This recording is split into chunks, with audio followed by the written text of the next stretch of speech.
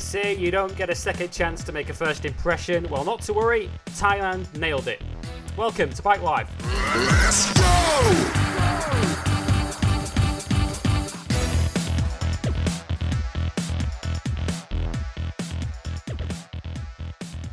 This is episode 82 of Bike Live here on Motorsport 101 as we look back on a fantastic inaugural Thailand Grand Prix as MotoGP touched down in Buriram for the first time.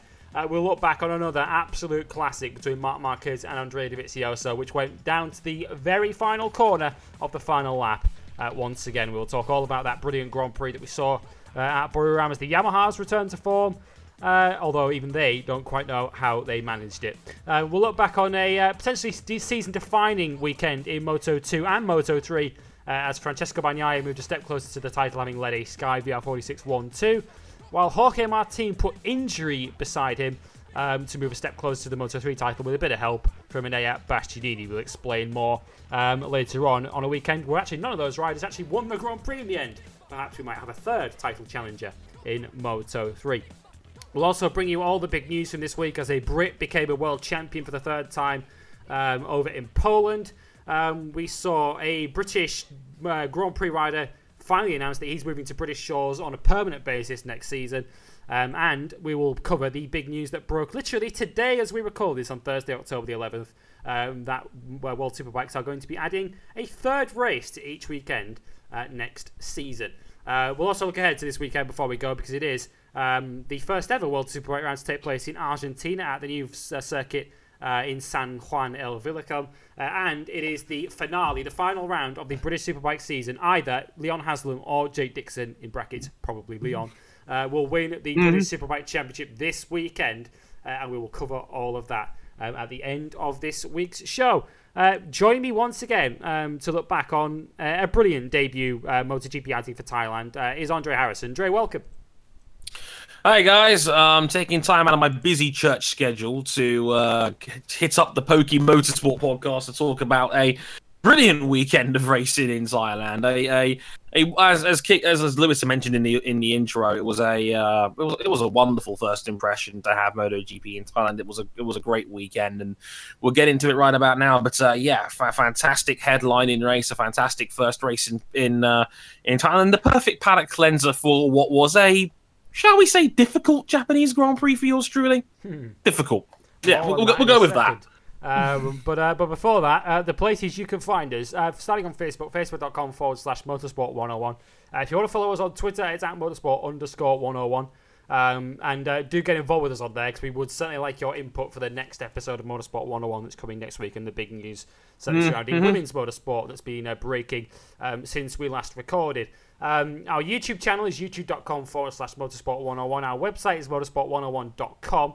And if you like our podcast and our content so much that you'd like to back us financially, you can do so on Patreon, patreon.com/motorsport101, where backing us at the $5 level will earn you early access to both this show and to Motorsport 101. Backing us at the $10 level will earn you access to our Discord server and the chance to listen in live, as several of you are doing right now, including our former podcast host Adam Johnson, Henry Chapman, James Galantis as well, and our own Ryan King is listening as we speak as well at the moment. Depending on which of those I'm referring to, they were either listening or recording themselves. Motorsport 101 episode 164 earlier this week, which, as Dre mentioned, was a difficult one for him to record. Given the fact that, as he referenced it on the podcast, The Church of Dre, Sebastian Vettel's title hopes finally went 6 feet under Dre. You bastard. I didn't see that one coming. Yes, church is in session, and new mega pastor Dre Harrison is in the house. You didn't see I was wearing a white suit like Paul Sinner off The Chase. It was great. It was the Church of Dre, episode 164, which will be out by the time this goes out. Reviewing what was, shall we say, a emotional Japanese Grand Prix for yours truly, as Lewis Hamilton effectively put one hand and four fingers on the title title with another dominant victory. Shout out to Seb for winning the Petty Olympics, not only by driving into the side of Max Verstappen's side pod, but also taking the Grand Slam away from him on the final lap. Well played, Sebastian. Well, we love your work. All of that, with all of that under review, as well as all the rest of the news in racing, including a pretty crazy Bathurst 1000, where heat exhaustion was the order of the day. Who'd have thought it? All of that on episode 164 of Motorsport 101. Donations in the tip jar in the back, and that'll be out by the time this goes out. Yeah, and let's. We're going to move on in a moment to another motorsport event that kind of was characterised by heat exhaustion, because it was absolutely boiling hot in Thailand last weekend. But before that, congratulations are in order, because we saw a Brit last weekend become a world champion once again. Tai Woffinden clinched his third Speedway Grand Prix World Championship. He went into the final round, to be honest, with one hand on the trophy. He only needed 6 or 7 points in the final weekend to clinch the championship in Torun, but clinch it he did. So congratulations to Tai Woffinden, seeing off the pole Bartosz Zmarzlik, who of course was going into his home round trying to become a world champion for the first time. But Tai Woffinden, having won the title in 2013 and 2015, has now added the 2018 title to that. Although it didn't exactly have the easiest of nights, he did what he had to do in the end to become the champion. So congratulations to Tai Woffinden. He is now alongside 2 former world champions in Freddie Williams and Peter Craven as Britain's most decorated Speedway world champion ever. So congratulations to Tai. But yeah, let's, as mentioned, head over to Buriram, where World Championships weren't crowned or weren't decided over there, but we now are an awful lot clearer to knowing who our 3 world champions are going to be in the MotoGP paddock this season. A lot, though, went on in the MotoGP weekend prior to the brilliant race that we got, though. So we'll cover these stories first. First of all, Dre, before we actually reference the 3 races we got, Thailand itself. It was its first MotoGP weekend. Of course, it has held motorcycle racing before, World Superbikes and Asia Talent Cup. It's held motorsport before, as RJ O'Connell referenced on Motorsport 101 this week. It's held GT racing as well in the past. It's held TCR as well. But this is its first time hosting MotoGP, which I'm pretty certain, without wanting to level any sort of disrespectful comments to any other motorsport series, I'm pretty sure this is probably what Thailand would see as its pinnacle. As the biggest series it could host. As a reference right at the top, you only get one chance to make a first impression, and what a great impression Thailand made. It absolutely did, and yeah, there's no doubt about it. This would be the pinnacle for Thailand. A lot of the Southeast Asian countries, like, they can't afford cars in their economy, so bikes are the order of the day. If anyone's ever seen the Top Gear Vietnam special, you get a good idea of that culture. But 200,000 attendance for the weekend, like 80,000 on Saturday, 100,000 on race day. And it was a wonderful weekend, like, right from the start. I mean, I like that even Andrea Dovizioso after the race came out and said that, it was a breath of fresh air to see, not just a sea of yellow everywhere, but just fans of all the riders. It looked a lot like an NFL London game, where you just have fans of every team in the NFL all in the stadium, all just enjoying the fact we're getting a game of football at Wembley Stadium before they ran that gimmick into the ground. But it sounds awfully cliched, but I think it's the kind of country and the kind of fan base where they're not fans of a single rider; they're fans of the sport. Yeah, they're just happy to have a race. Like, I think, I don't mean to say that in a negative tone. It's a great thing. Like, they you could tell they were so happy just to have a race on home soil. I mean, World Superbikes is one thing, and I'm sure they were grateful for that. But this is the pinnacle. We know this is the big cheese, and like we saw it from a PR standpoint earlier in the weekend when Marc Marquez was out there in Bangkok, out there in his bike in full racing levers in 35-degree heat and I think it was like 88% humidity out there. And, he was riding a tuk-tuk. He was mingling with the fans, signing everything for the kids. And you could tell this is like this could be Marquez land in the future, because my God, there was a lot of orange out there this weekend, and it showed. And Marquez, being a total showman on the podium, pulled out the white rose with their national flower, which is a very, very snazzy touch from MN93. But yeah, you could tell that they were just really happy just to have a race on home soil. They all appreciated it. And for me, it was a breath of fresh air. I mean, like we all know, MotoGP's foundations are based in Europe. We all know that, having 4 races in Spain, and not too long ago they had 3 races in the United. You can see the backbone of their calendar. And in recent years, it has been dominated by, the European riders, specifically Valentino, and it's the negative connotations that often come with that, the booze on the podium, the toxicity you get in the press and in the media sometimes. This was different. Like, it was just, everybody was just happy. It was just they got a fantastic show. They had a fantastic exhibition with the best riders in the world. All of, the three of the 4 best riders on the planet were in that leading group, in my opinion, when the race happened. And everyone was just happy to be there and happy to see it. And for me, it was refreshing to see everyone just having a good time and enjoying it, and just being really grateful to have for me, the best racing series on the planet right now touchdown in Thailand. You could see how much they appreciated it, and it was really refreshing to see that on TV. It's a circuit, I think, that's just laid out brilliantly as well in every respect. Not just the brilliant podium sort of setup we have there. I mean, it's unusual at most circuits around the world to have a podium almost on its own in the middle of nowhere, opposite the main grandstand. You'd have, or opposite the pit lane, should I say? The sort of podium is usually interspersed with the paddock and the pit lane itself. But Buriram have done things slightly differently, where the actual main grandstand is above the pit lane, which I think is a great touch. So basically, if you pay money to go sit in those main grandstands, and I'm not saying that this is necessarily in this grandstand, but as Keith Yoon was saying, who spends a lot of his time living in Thailand, you could get tickets for the Thai Grand Prix last weekend on the Sunday for the equivalent in the UK of £10. Because come on, which is brilliant. Obviously, it's the economy is very different in those two countries, but of course. But yeah, the point stands that you could get tickets for very little money over there, and to have the main grandstand where it was literally overlooking Parc Fermé and overlooking the pit lane was brilliant, and obviously it was directly opposite the podium as well, so they got a good view of that. And Marc Marquez with a great touch with the white rose on the podium. Very after good. The race as well. He certainly. He's very, very savvy in that respect. But if you, and as King just referenced on the Discord, if you're in that main grandstand, you get a good view of just about all of the track as well, without the way the track is laid out. But the actual layout of the corners are terrific in that it's got a bit of everything. Some people have referenced it as a circuit of 2 halves, where the first half of the track is largely straights and big braking zones. And to a certain extent it is, which would lead you to think that it's a Ducati circuit. But then the second half of the track is fast and flowing. A lot of corners, so it's a circuit. As I say, it's got a bit of everything, so it doesn't necessarily suit one bike over any other, but equally it's got a great final corner.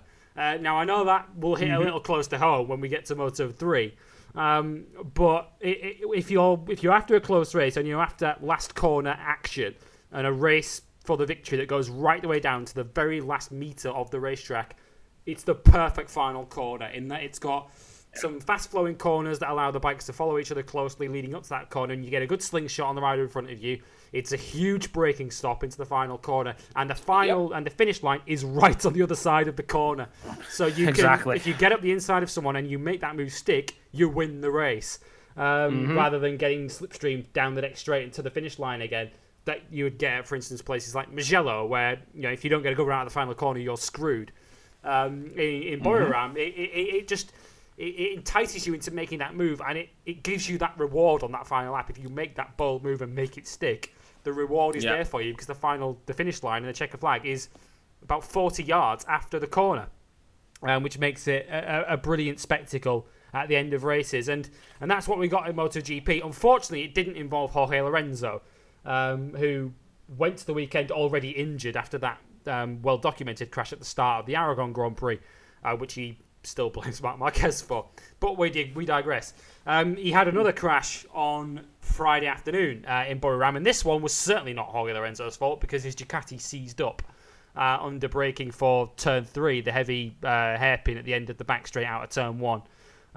It was a horrendous accident, an accident that he could have done absolutely nothing about, given that by the time the bike seized up, of course, he's not got his finger over the clutch ready to do anything about it, because he's not expecting that kind of incident to happen, and it just popped him over the handlebars, and a very heavy high side, a very heavy fall, Dre, and a real shame for Jorge Lorenzo to miss the Grand Prix, and a real shame the way his season has kind of unraveled a little bit. I mean, that's what 4 races in a row now that he's not scored points for a variety of reasons, be it either races being cancelled or crashes late in races or crashes before races even start. But a real shame the way Jorge Lorenzo's final races with Ducati aren't really getting off the ground just for injuries to prevent him from even starting the race. That's no way for Jorge Lorenzo's time at Ducati to sort of wind its way down. Yeah, it's a somber ending to what's been a frustrating, I think, is the best way to describe it. I think a frustrating 2 years within the team for Lorenzo. And yeah, this was a bizarre high side in FP2. It's like we're recording this on October 11th, 5 days after the race, and I don't think Ducati has come out and said, what exactly happened and, what caused, Lorenzo's engine to seemingly cut out and cause that hellacious high side. You could hear it on the onboard, couldn't you? Yeah, you can hear it, like the engine just cuts out. And next thing, next thing, Lorenzo's got over the handlebars.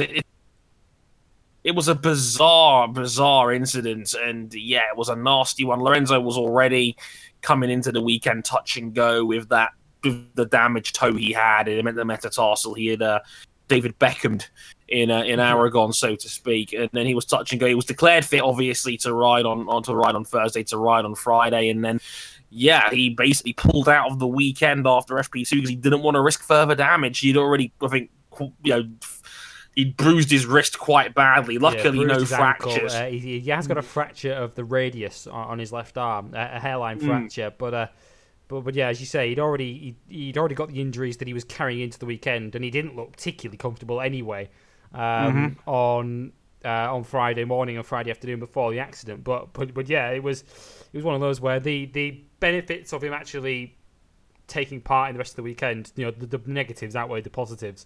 Especially when you've got these 3 races in back-to-back weekends that we're going to have starting next weekend in Japan.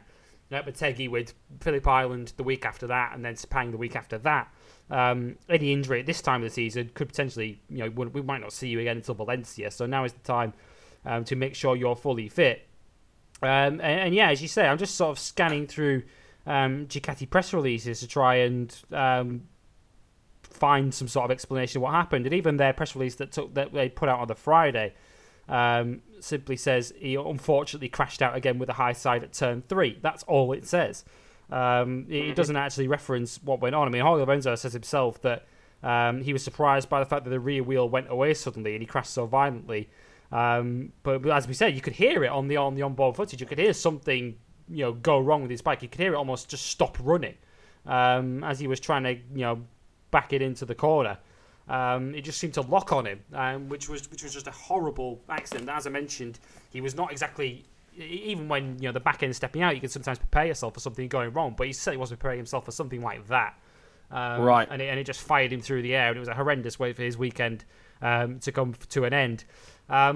The drama continued into Saturday morning, should I say, because Marc Marquez had a crash of his own in free practice 3 right at the end of the session, which actually meant he had to go through qualifying 1, which is unusual for Marc Marquez. I think he had to do that at Mugello this year from memory. Marc Marquez, he did, yes. Because he didn't have the greatest of weekends there. But yeah, it was a strange Saturday morning, and it was an incredible end to free practice 3 because the field was so close. Marc Marquez was actually second in combined practice times with about 4 minutes to go at free practice 3. He got out there for one-time lap, crashed on that one-time lap, and before he knew it, he was 11th when I had to go through qualifying 1.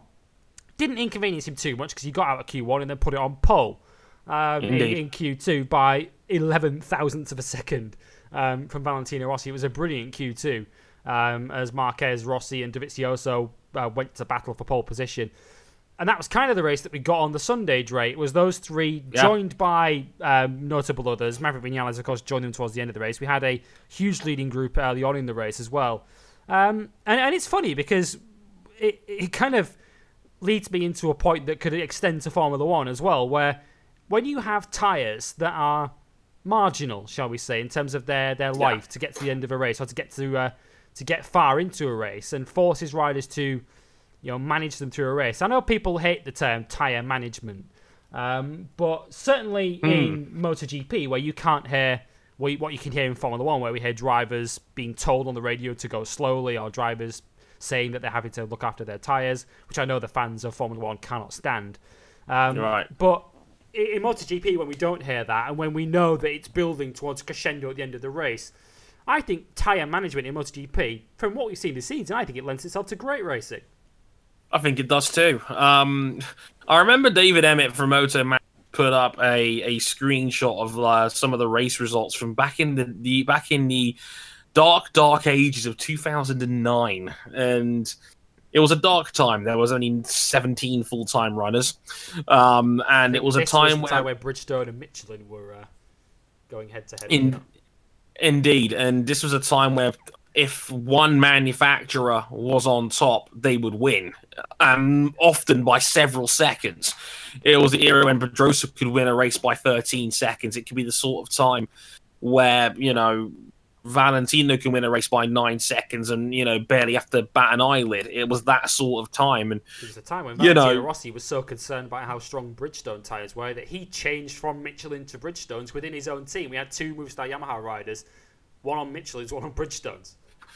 It was a funny time in MotoGP back then, but you're right. Like this, that was crazy how that was happening. And the funny thing is that now, I know Keith Ewan's mentioned it before on commentary, where he's mentioned, tyre management is terrible. You want to see these riders go flat out the entire race. So much faster. There are times Neil Hodgson references in a race how the guy in 13th is going as fast as the leaders, and I get that point. I totally understand that point. I know you've referenced it in Formula One, this placebo effect that people want to feel they want to feel as if they're watching the guys in front of their eyes going absolutely flat out. But I really don't get the appeal of that. If it means that the field is getting spread out, then what are you gaining from that? But I know it's not necessarily the same in Formula One, because you don't get the feeling, even if people are managing their tyres, you don't get a feeling that it's going to build towards this naturally exciting conclusion, because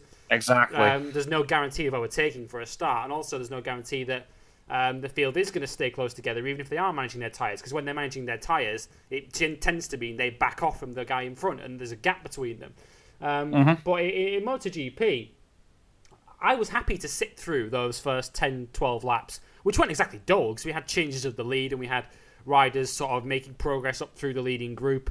But I was thinking to myself, first of all, by watching on TV, you cannot notice through the naked eye that they're going a second a lap slower than they could. Right. But also, you just knew that at any moment, particularly in that second half of the race, it was going to get good. Exactly. And that's how it's been in MotoGP for the last 2 or 3 rounds now, where, Aragon was the same deal. You knew it was going to lead to a frantic finale, and that's what we got. Marquez played the tyre game perfectly. Broke with 2 laps to go, and we got a crescendo finish. Same in Brno. Same here, where it built up, and they're going to go for it. Someone's going to pull the pin with about 3 laps to go and try and break off and win, and that's what Marquez did in Aragon with 2 to go, and he won that race. And what was interesting about it was seeing the strategy play out, seeing how these riders think, and seeing how they're all going to play off each other. So, the next thing you know, out of nowhere, is the fastest lap of the race that's been set because someone wants to take control of the race. We saw Valentino Rossi led the early going, but then deliberately backed off and dropped down to third because he wanted to see what Dovi or Marquez could do from the front, and that's what made it interesting. And like I said, with MotoGP, and the key difference between that and Formula One is Formula One, it's just tyre management. We saw it in Singapore, for example, where they were going 3 or 4 seconds a lap slower at one point just to keep track position. And then next thing you know, Hamilton sets a fastest lap that was 2 seconds quicker. It's what the hell's going on here then? And we didn't get any sort of dramatic effect with Hamilton doing that. It was just tyre management for tyre management. No payoff at the end of it. No. In MotoGP, there will be a payoff, and that's what made the entire race more intriguing. There was a purpose to the tyre management. You knew there was going to be an end game, a payoff, a finale, and that's exactly what we got here. So when that's going to happen, it makes the tyre management phase of the race more interesting. It makes it less boring because it's building up to something. like any naturally good story. So yeah, I get why people can often be frustrated with, the concept of time management and how it can play into, a race not being exciting. And again, that placebo effect I've always mentioned about feeling like the drivers have got to push because it makes them feel better about what they're watching. But it made for a better MotoGP race on this occasion. And if you haven't seen it yet, go find the video on MotoGP's Twitter page of Dovi and Marquez in the golf cart heading towards the podium talking about the race, and you can see it adds a lot of context into how that race played out if you have not seen it already, including being on the limit, how the tires and how they were going away, and it was literally a disadvantage on the front tire to run directly behind another bike. Dovi said himself he was struggling when he was running his front, behind Valentino Rossi when he was leading the race. So it made it all very interesting, and it adds an extra layer of context to the situation. And hey, I don't think anyone's going to look back on that race now and go, "Oh, those first 12 laps are terrible. Look at all that tire management." So I'd be careful before reading too much into that, Keith. Yeah, it was a terrific race in the end. The way it built up, and just there were moments through the race, as you mentioned, where you saw that leading group evolve, where you saw Dovizioso suddenly up the pace when he got to the front, and you saw that leading group stretch out, where you quickly realised who the guys with the real pace were, because only Marquez and the two Yamahas were able to go with him. Crutchlow suddenly fell back through the leading group once the pace got ramped up. Then you'd see Dovi slow it back down again. It was a fascinating sort of game of cat and mouse at the front, but we still had the action within it, where we had obviously Valentino led at one point, which I'm pretty sure was one of the first times. I think he's only, I can only think of one other race this season where he has actually led it at any stage, and that was back in Assen. Other than that, I don't think Valentino Rossi's actually led a Grand Prix this year. We saw just a brilliant race, and in the end, as with a lot of the great races we've seen in MotoGP, Dre, over the last 18 months, it's come down to Dovizioso and Marc Marquez. And we're so lucky that we're in MotoGP. Now, I know it's not necessarily a close rivalry for the championship anymore, based on what happened to Dovizioso at the start of the year, but we're very lucky at the moment how we've got the two best riders in the world at the moment, certainly the two best in MotoGP, in Marc Marquez and Andrea Dovizioso, who just about any time the two go wheel to wheel, we're pretty much guaranteed a classic. And we're guaranteed a classic between two riders who race on the edge, who put everything on the line, as we saw at the very last corner, but race with respect. Absolutely, and that's the key thing. We've had 4 last corner showdowns between Marquez and Dovi in the last season and 3 quarters. And that's the great thing about their rivalry. All 4 of these last corner incidents have not been incidents. They have been clean, hard racing. And that's exactly what we as fans want to see. There's been no controversy there. There's been no bitterness or hard feelings. It's just been 2 guys at the absolute peak of their powers, fighting head-to-head and leaving everything on the line, but not stepping over that line and, resounding those feelings of bitterness or over-aggression. They have been clean, fair, and hard racing, and you can't argue with that. And it was a brilliant dogfight between the two of them yet again. It was really, with 2 laps to go, we noticed that, it was going to be between Marquez and Dovi. Shout out to Maverick Vinales, who had the best seat in the house for that. Who thought along he couldn't quite get close enough to make a move on anybody. I think he was just sitting there more out of hope than expectation between the two of them. And, Marquez had tried a couple of moves through turn 8's braking zone. He tried a last corner lunge that didn't quite work out. It was a fantastic race. It was a fantastic fight between those two.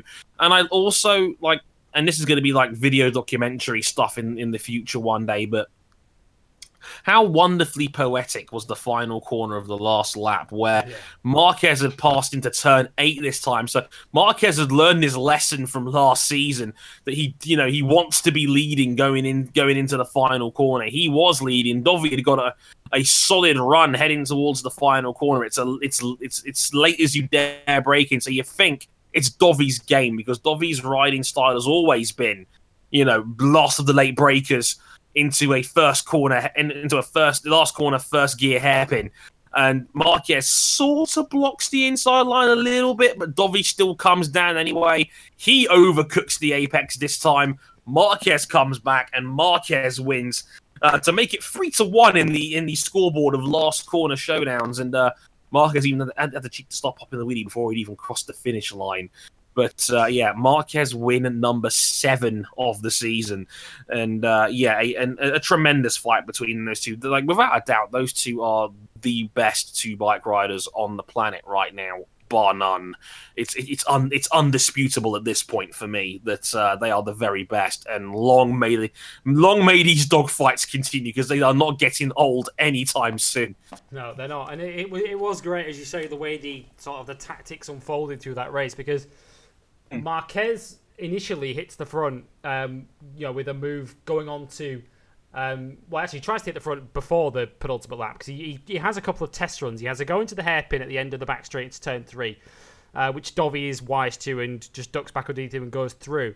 Then going on to the penultimate lap, having seen Marquez take him at turn 8, as Dre referenced, Dovi then goes up the inside and drills Marquez into the final corner and gets to the finish line ahead of him, which was crucial. And I was watching that race thinking, if you're Marc Marquez, you've got to be asking yourself, how do I beat this guy? What do I have to do in a straight fight to beat Dovizioso? Because he tried to move into the final corner, it hadn't worked.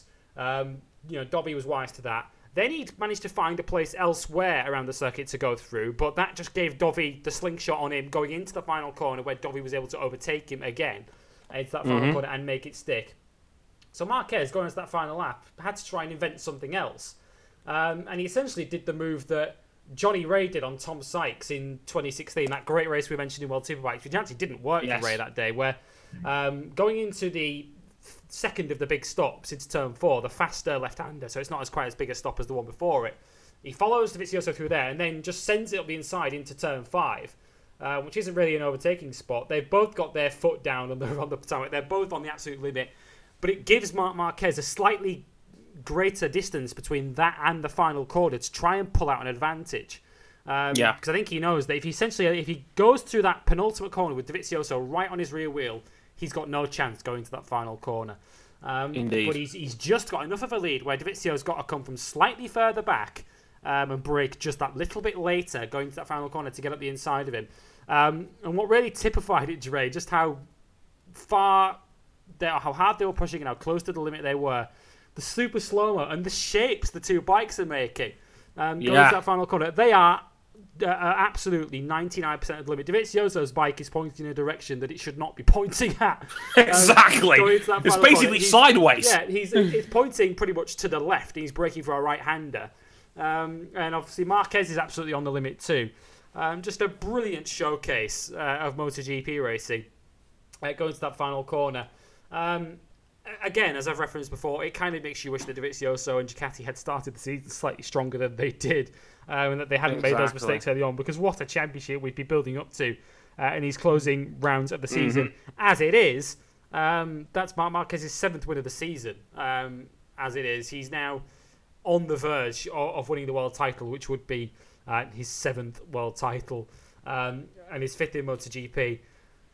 It's an extraordinary run that he's on. It's not exactly, although he's dominating the history books in terms of how many championships he's winning, he's not exactly dominating every season and winning races easily. He's winning some very, very close races here.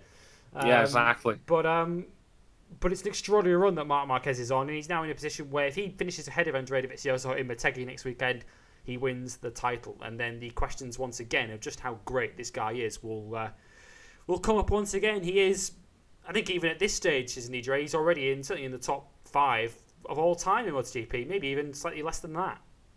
I've been asked this on Curious Cat over the last week, and I think he could be as high as 3rd. I mean, right now, who would be in between him and the big 2 of Agostini and Valentino? I mean, Marquez is spectacular. He is the most spectacular talent I think I've ever seen in motorsport, in that he just does shit that no one else can do. It is ridiculous. And he's such a unique talent. He moves the needle in places that Valentino Rossi can't.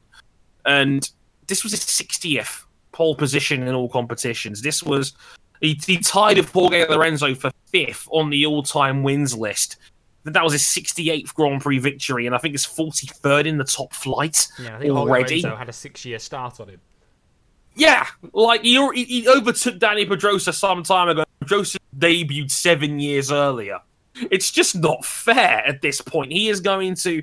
He could end up with 100 wins before he's like 29. Like, that would be terrifying. Like, for me, he's one of the greatest that we have ever seen. We are very, very lucky to not only have an all-time generational talent in Marquez at the front of the field, but we also have a guy who is every bit as good as him on track at the same time in Andrea Dovizioso.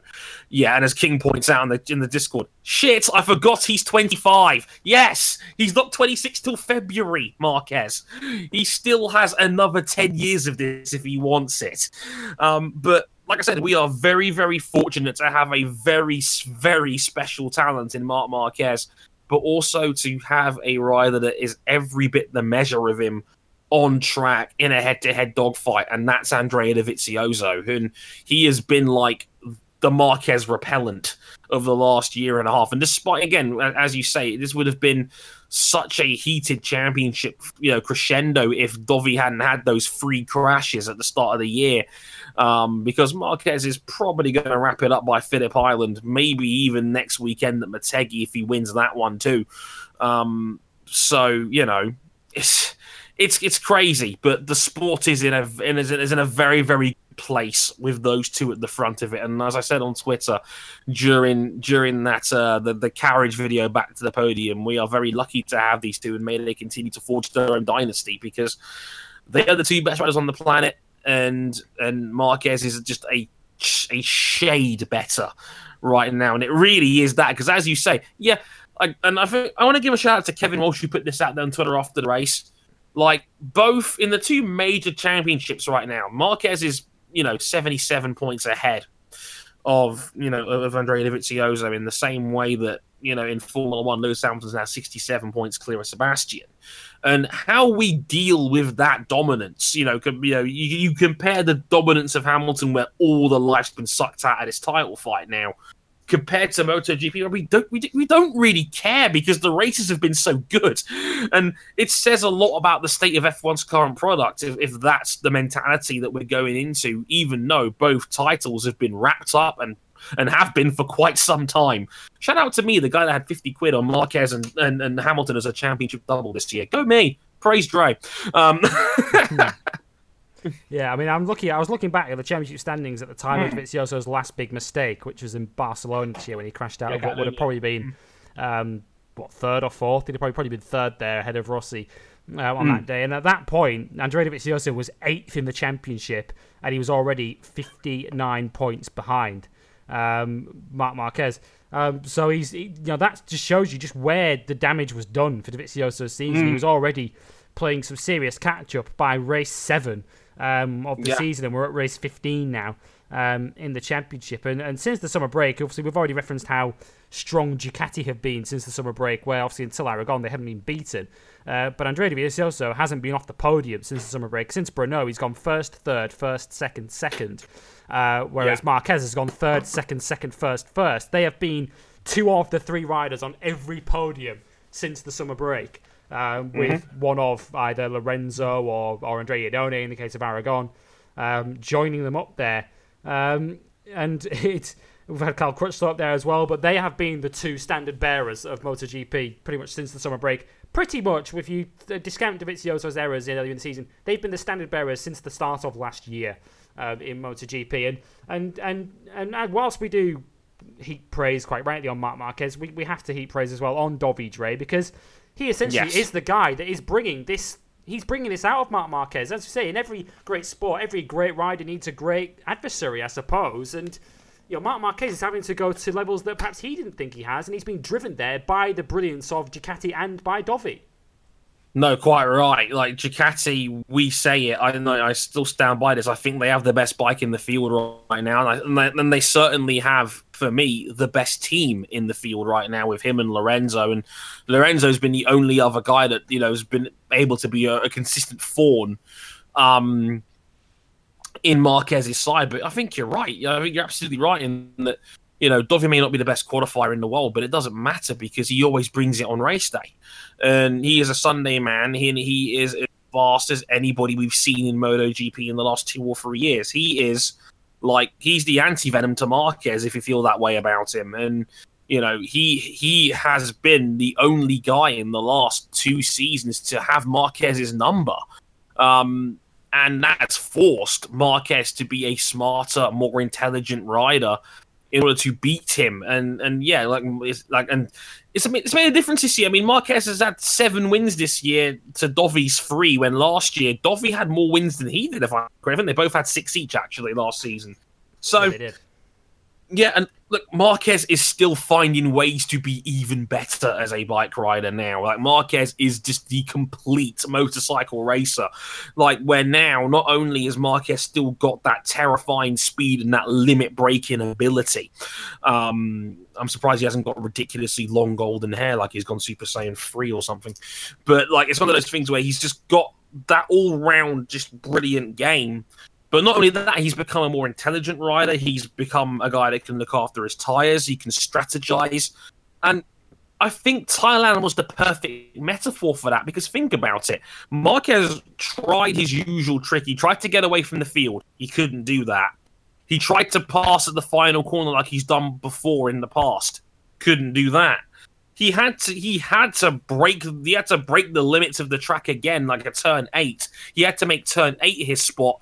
On penultimate lap, he tried it, ran a little bit wide. Dovi was back in front. He recognised that he had to go into that final corner ahead of Dovi rather than behind him.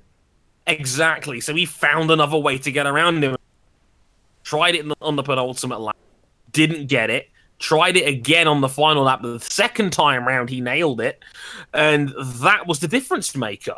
And that was able for him to finally get one over on the final corner on Dovi, who had beaten him 3 times prior. With all 3 of those occasions, what was the situation going in? Dovi leading into the final corner and Marquez overcooking it on the brakes.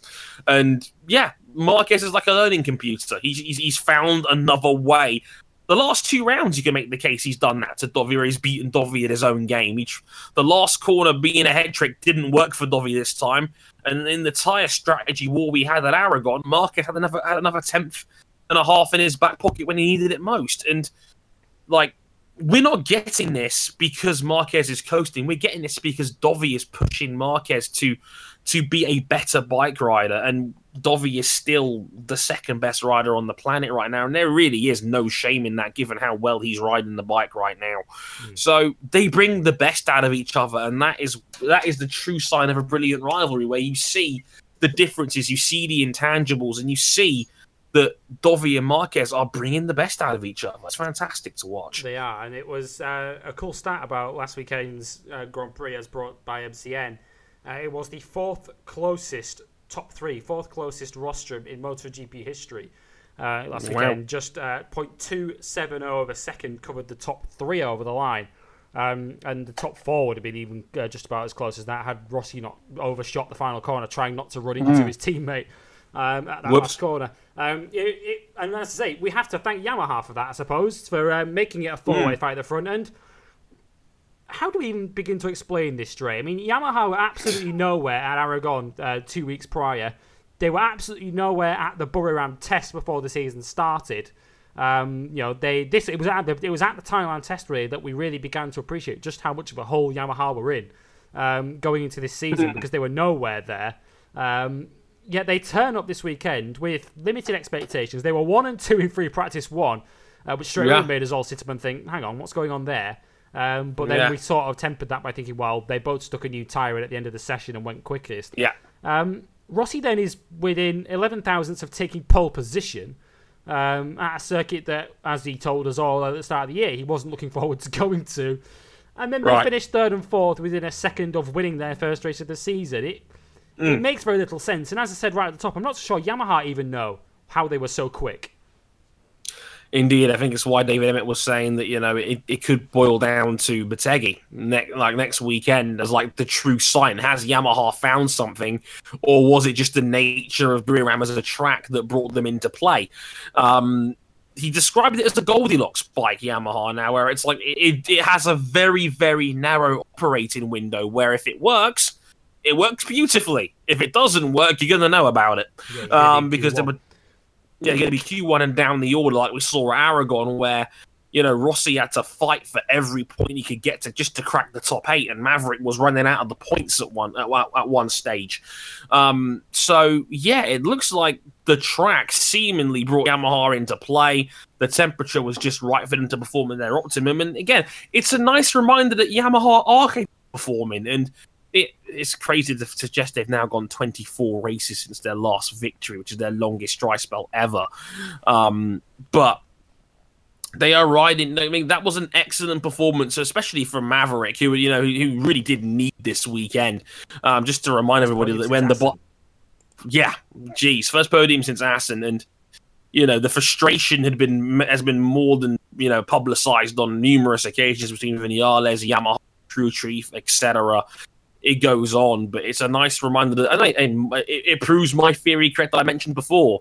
When Yamaha is performing, Maverick seems to have half a shade on Valentino, but Valentino's floor is higher, but Maverick's ceiling is higher by the looks of it, between the two of them. But yeah, a great performance from both Yamahas, and a nice reminder of what they can do when the circumstances are right. They just need to make that a more consistent thing. And if we did, I mean, could you imagine a consistent basis of both Yamahas, both Ducatis, and a Honda team next year of Marquez and Lorenzo up there? Oh Lord, yeah, scary stuff. It's a mouth-watering prospect, and I think a lot of Yamaha's gain, I think, that they made at the weekend was probably down to, as you mentioned, the circuit and the temperature of it, but also the tires. And Colin Edwards was one of the first to pick up on it. How that Yamaha just seemed to come alive when they put the harder tire on it.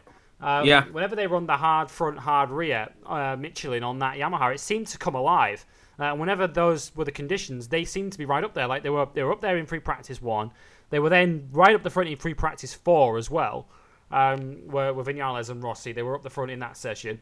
And the fact that it was so hot on the Sunday, and everyone knew it was going to be a race of attrition and a race of tyre conservation, which forced everyone down into the route of running the harder tyre, just played into Yamaha's hands beautifully, because that was the tyre they felt most comfortable on.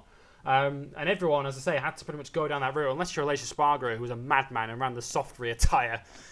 Just because he can. Just because he thought, sod it, I'm on an Aprilia. Unless you were him, you were having to run that harder tyre, and it basically forced everyone down the route that the Yamahas were happiest in.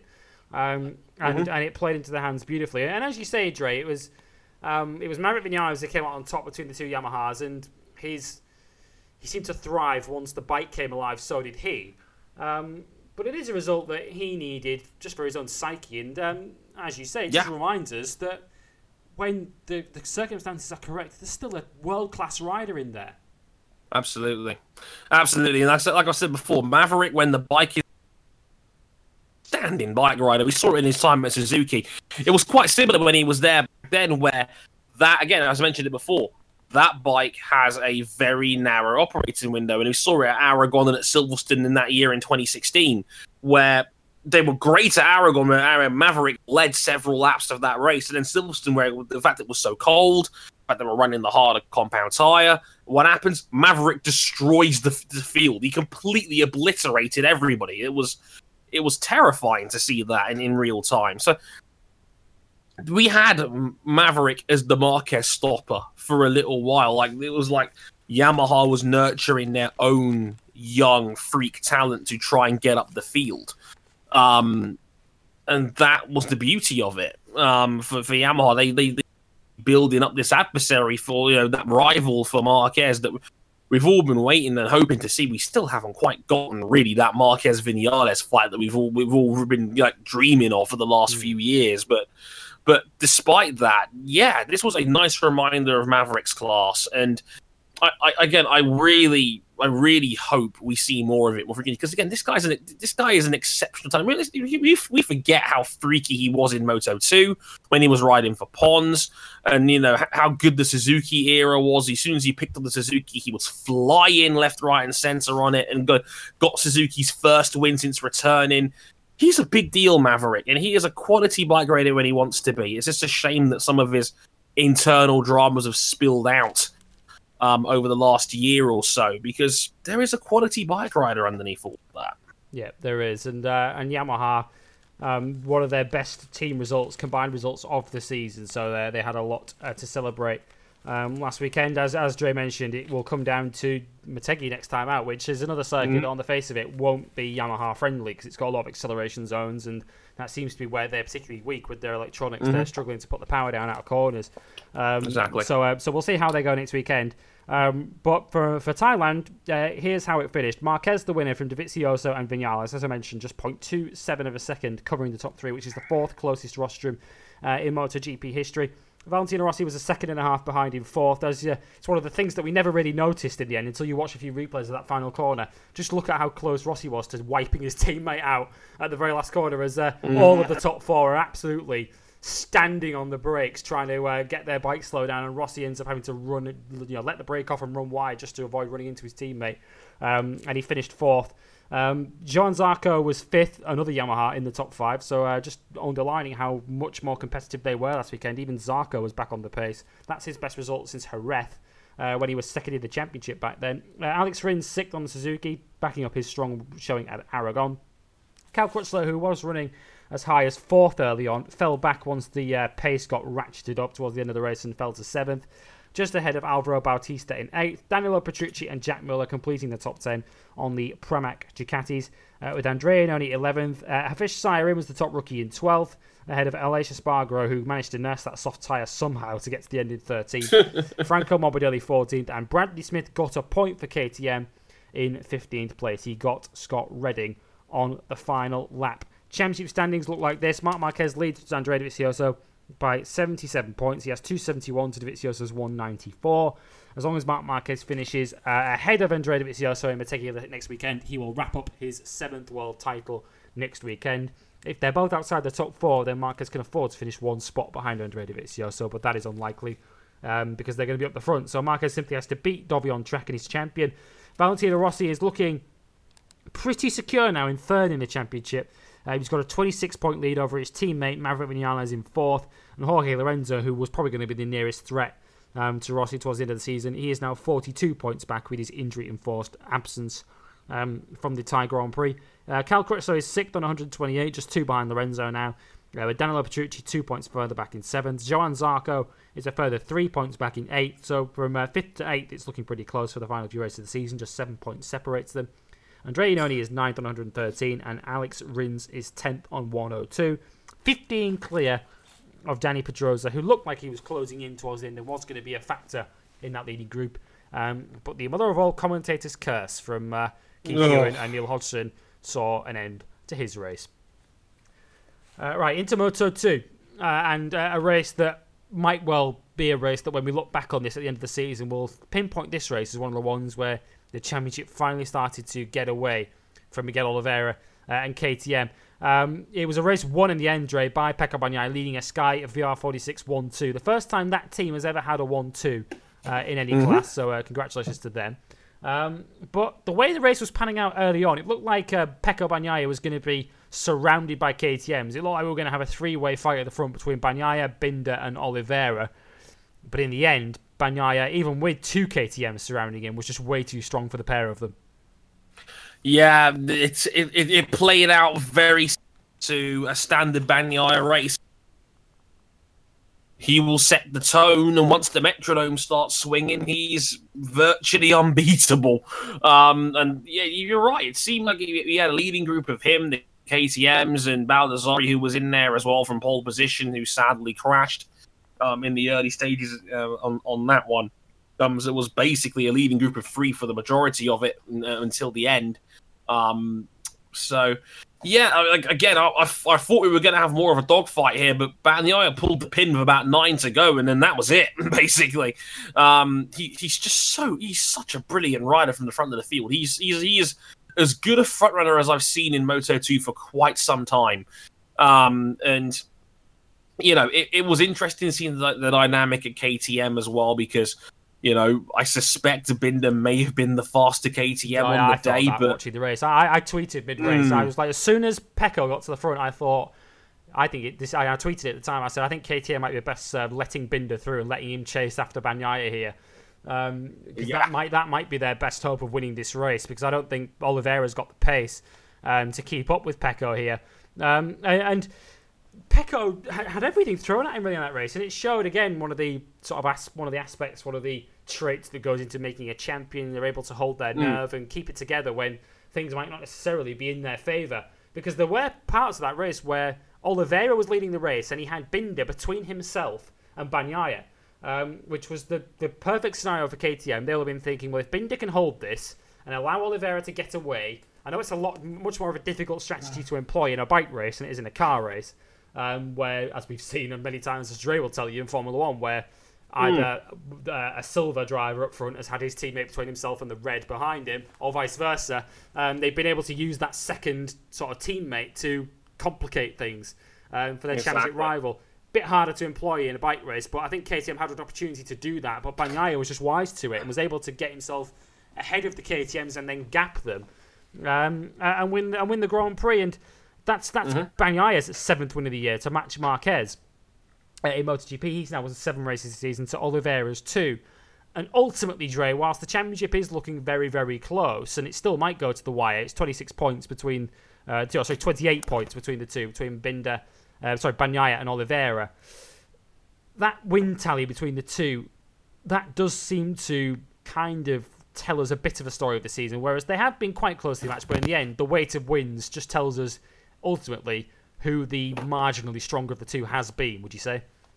Yeah, I think that's it. 7 wins to Oliveira's 2 just about sums it up, really. Like, Oliveira has to work really, really hard to win a race. To Bagnaia, if he's leading after lap 1, chances are he's going to win the whole damn thing. It's like Bagnaia makes the winning look so easy, while Oliveira has to really fight for it. We saw it in Brno. He won that Brno race brilliantly, but that was in another dogfight again with both the VR46 riders. And it wasn't like Oliveira had a qualifying handicap this time. He started ahead of Bagnaia. Exactly. He started ahead of him on track, and it didn't matter. Bagnaia found a way to win again, and he got to the front, and once he gets there, and once he's got clear air in front of him, he has an extra 1/10 of a second of confidence that no one else seems to have. It's scary, but I think that's been the difference maker. Oliveira's still in play because Bagnaia's had a couple more significantly bad days, while Oliveira's finished every race in the top 7 this season. He's not had a DNF or an awful race like again Aragon. I think was the worst of it for him, and that was the qualifying expose really of Oliveira, where Binder's on pole, so it isn't just KTM as a chassis then. But Bagnaia can win those races that Oliveira seemingly can't, and that might end up being the difference maker in this year's championship.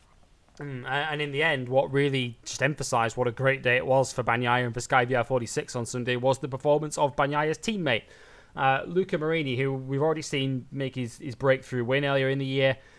He's really sort of come of age just through the midway part of the season, where we suddenly noticed him as a regular front row and regular podium threat almost out of nowhere.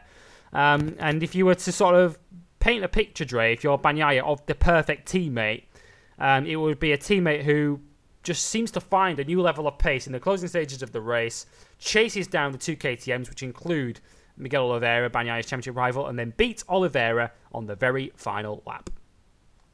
The old wingman argument. Somewhere a listening Ryan King cries in the corner. Yes, like this.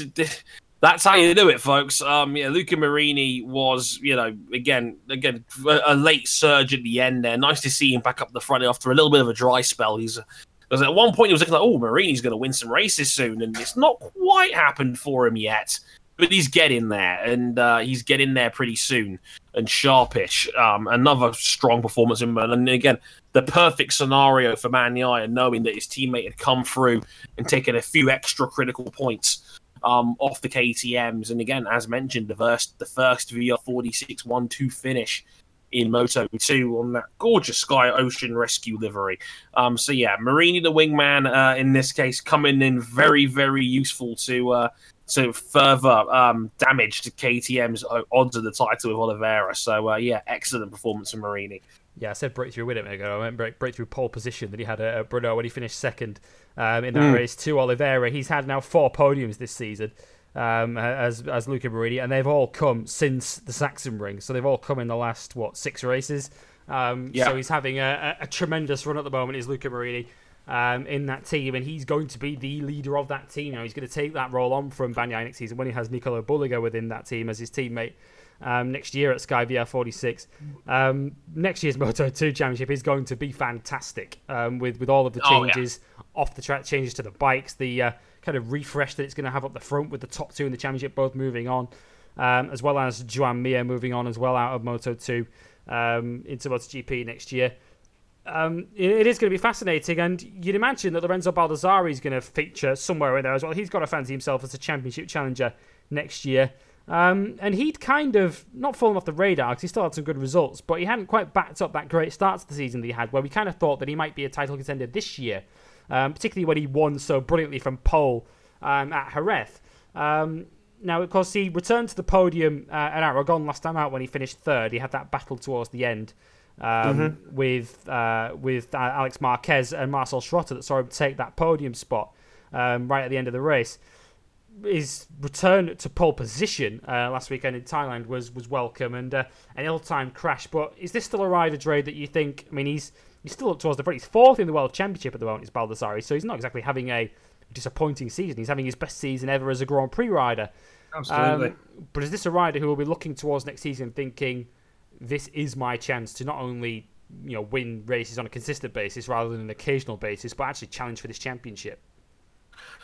Yeah, I think he's going to need another half step in his game here, because I think he's a guy that is up there. On Lorenzo Baldassarri's good days, he is right up there, challenging for victories, scoring pole positions. He's as good as anyone is in the class on his day.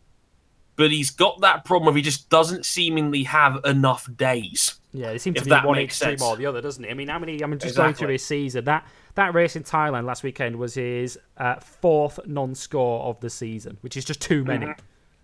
Yeah, you're not going to win a title doing that very often, unfortunately. It's just, sadly, it's just not going to work out in the long run when that's happening. Like, you're not going to win very many titles doing that. You need to clean up those mistakes when you can help it. So yeah, like, Lorenzo's not going to win the title that way, and maybe with Bagnaia and Oliveira out of the picture for next season, Quartararo as well, maybe that will be the catalyst to really bring the best out of Lorenzo Baldassarri. Maybe next year will be his year. But he's going to have to worry about a lot of talented guys behind him. Obviously, Alex Marquez will still be there. Xavi Vierge will be on the Mark VDS bike, which could be dangerous. Marcel Schrotter seems to have improved as well in the latter half of this season.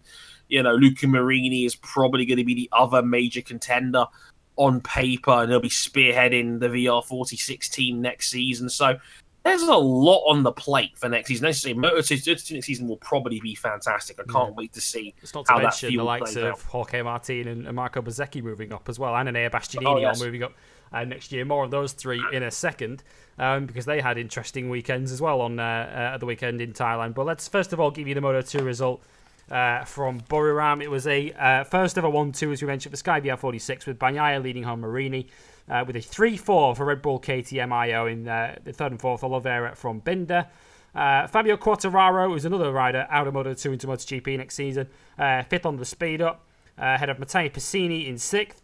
Iker Lecuona in seventh. That's his second best result of the season, because he was fifth in America at the start of the year.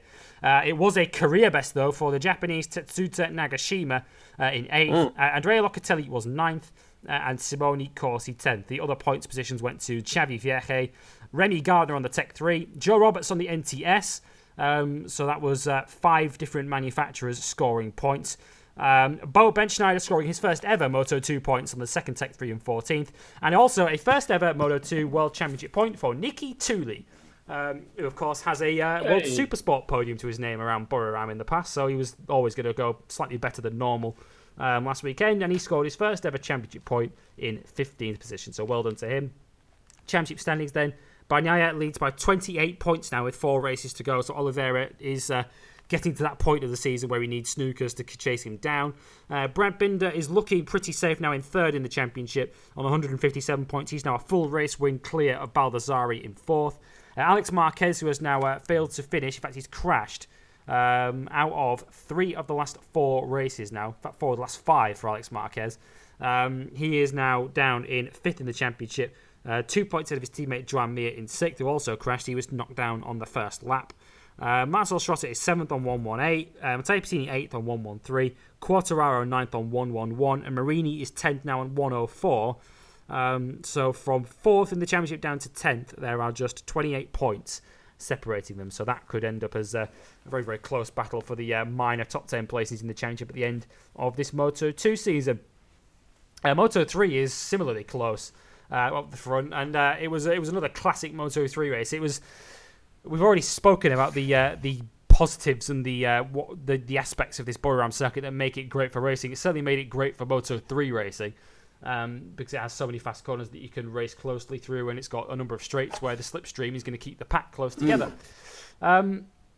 But in the end, it was all on the final lap, really, Dre, that it happened. And before we talk about the mayhem that affected the championship battle, we need to talk about the guy that ended up winning it, because he almost got lost in the shuffle, really, with everything that happened behind him. Right. Fabio Di Giannantonio, his second career win now. Gone are the days now where we'll talk about this guy as the perennial nearly man in Moto3, where we feared that he wouldn't win a race. He's now won 2 of them this season. Took it with a brilliant move, similar to the move that we saw Marc Marquez make in the move that ultimately won him the race over Andrea Dovizioso, with Di Giannantonio making that brilliant move into turn 8 on Lorenzo Dalla Porta halfway around the final lap, which enabled him to have the high ground going into that final corner. And when we factor in what happened behind him with the championship contenders, which we'll discuss in a second, dare we whisper it quietly? Is Di Giannantonio not out of this yet? Well, 29 points back with 4 to play, and the way Moto3 shakes out, the way the season has played out, where it seems to have been that dodging chaos and unforced errors has basically been the story of Moto3 this season. Hell yeah, DG's back in the race. Why not? Like, seriously. The way this season's played out with Jorge Martin drifting between winning, injury, and crashing, or DNFing in some capacity. I mean, the last corner mayhem would be something if it wasn't for the fact that we've already had 3 or 4 of these this season already, where we've had last lap shenanigans or last lap drama or some sort of pinball-related incident in the field that's hit a major contender. It's been that sort of season this year, for better or worse. And 29 points out with 4 to go, knowing that, Martin is not consistent in the way the season's played out. He's had ups and downs all year long. Hell yeah, I'd say Di Giannantonio's still a threat for this title. Why not? Yeah, he's got the he's playing that sort of under the radar consistent game at the moment, because with what happened to Bezzecchi last weekend, he's now joined Martin on 4 non-scores this season, right. which is ironic. We were just telling you a moment ago how you're not going to win a championship doing that, but it's been a kind of crazy season in Moto3 where just about everyone's having problems. Martin, if you include the race that he didn't start in Brno, which of course was his fault, he crashed out in practice and didn't start the race.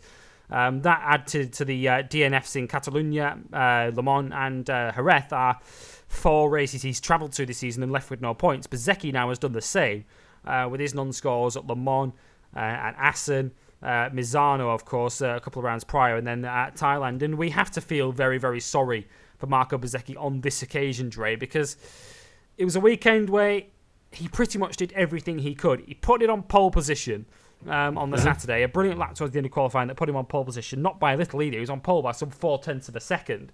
On the Saturday. He almost did a Jorge Martin in qualifying, really, to do what he did. And he was under so much pressure in the race. He spent more time than anyone else at the very front of the race under all of that pressure. And then he got kind of beaten up a bit on that final lap when Dalla Porta and Di Giannantonio came past him on the back straight. And then going into that final corner, he's kind of in that position where he's kind of having to settle for third now. He's going to take the 16 points that are on offer and get out of Thailand and essentially cut Jorge Martin's championship lead in half, and then a out of control, bordering on crashing Enéas Bastianini comes sliding straight into the side of his Bristol KTM, and it's heartbreaking for Bezzecchi when he's done absolutely nothing wrong in the race. He's done nothing wrong in that incident. He's the innocent victim of someone else's accident, and he has made his fair share of mistakes this season, as Jorge Martin is, but it's one of those heartbreaking scenarios in a championship fight where someone outside of the 2 championship contenders suddenly makes his own mistake, Dani Pedrosa Estoril style, and just completely blows this championship apart. And Bezecchi's now going to be thinking to himself, is that the moment that costs me any shot of this world title? Right. And yeah, I've totally never out of his really control. Yeah, I mean, like, I've never really subscribed to that camp of, title, guys outside of the title fight shouldn't be involved. Well, if Enea Bastianini still has a mathematical chance of winning the title, why wouldn't he go for it? So, I get it. I get that side of the fence. I think we both have a sort of middle ground on this one, don't we? Where we don't agree with the stay out of the championship contenders way, but I think we certainly think of, well, we're not telling you not to overtake them, but certainly don't knock them off. Right, like Enea Bastianini was completely out of control. He had no chance of making that corner whatsoever. He was going to go wide, and probably drifting somewhere towards India by the time that he was able to get that bike stopped. He had no chance of getting that stopped in time. It was borderline reckless from Enea Bastianini on that one, and not for the first time this season. Bezecchi's been caught out underneath it, and it's a shame. And we mentioned it before. Yes, it has been a season of chaos, a season of unforced errors from some of the bigger hitters out there in Moto3 this year. However, you don't want to see a close up and down championship decided by someone that's not in that fight. It's frustrating because you're never going to get a clear picture on what's going on, and it's hard not to feel sorry for Bezecchi on that one. That was another brutal bit of bad luck to be taken out on the final corner by a Bastianini that was desperate for something. I'm not sure what. It certainly wasn't the podium because he wasn't raking from that far out. It was ridiculous, and it had a major and catastrophic effect on the championship. So now it's gone from it being really. I mean, we worked this out. We reckon roughly Bezecchi would have probably finished third if it wasn't for Enea there. They were battling for third, Bezecchi and Bastianini. Going into that final corner, Marco Bezecchi was in third, Bastianini was in fourth. Then we had Jorge Martin was back in seventh at this stage, which was, I'm pretty sure that was about as high as he'd been at any stage in the race. We'll talk about Martin's race in a minute because it's making it sound like he was actually having a bad race. He wasn't, given the circumstances of his weekend. He was actually having a very good race. But yeah, going to that final corner, we had Bezecchi third, Bastianini fourth, Dennis Foggia fifth, Kornfeil, who's the teammate to Bezecchi, sixth, and then Martin seventh. So basically, Bastianini goes up the inside of Martin and just scoops him up by losing the front and making a mistake. That then allows Foggia through into third. Kornfeil, who was sixth, gets held up behind the crash and loses out himself. And Jorge Martin, going from seventh under braking for the final corner, comes out of it fourth, does a celebratory wheelie because he knows how important that result is. And from because we had the live championship graphic on screen to help us as they went into that final corner. Martin was going to have a 6-point championship lead with 4 races to go, and as it is, it became 26. So that one incident cost Marco Bezecchi 20 points.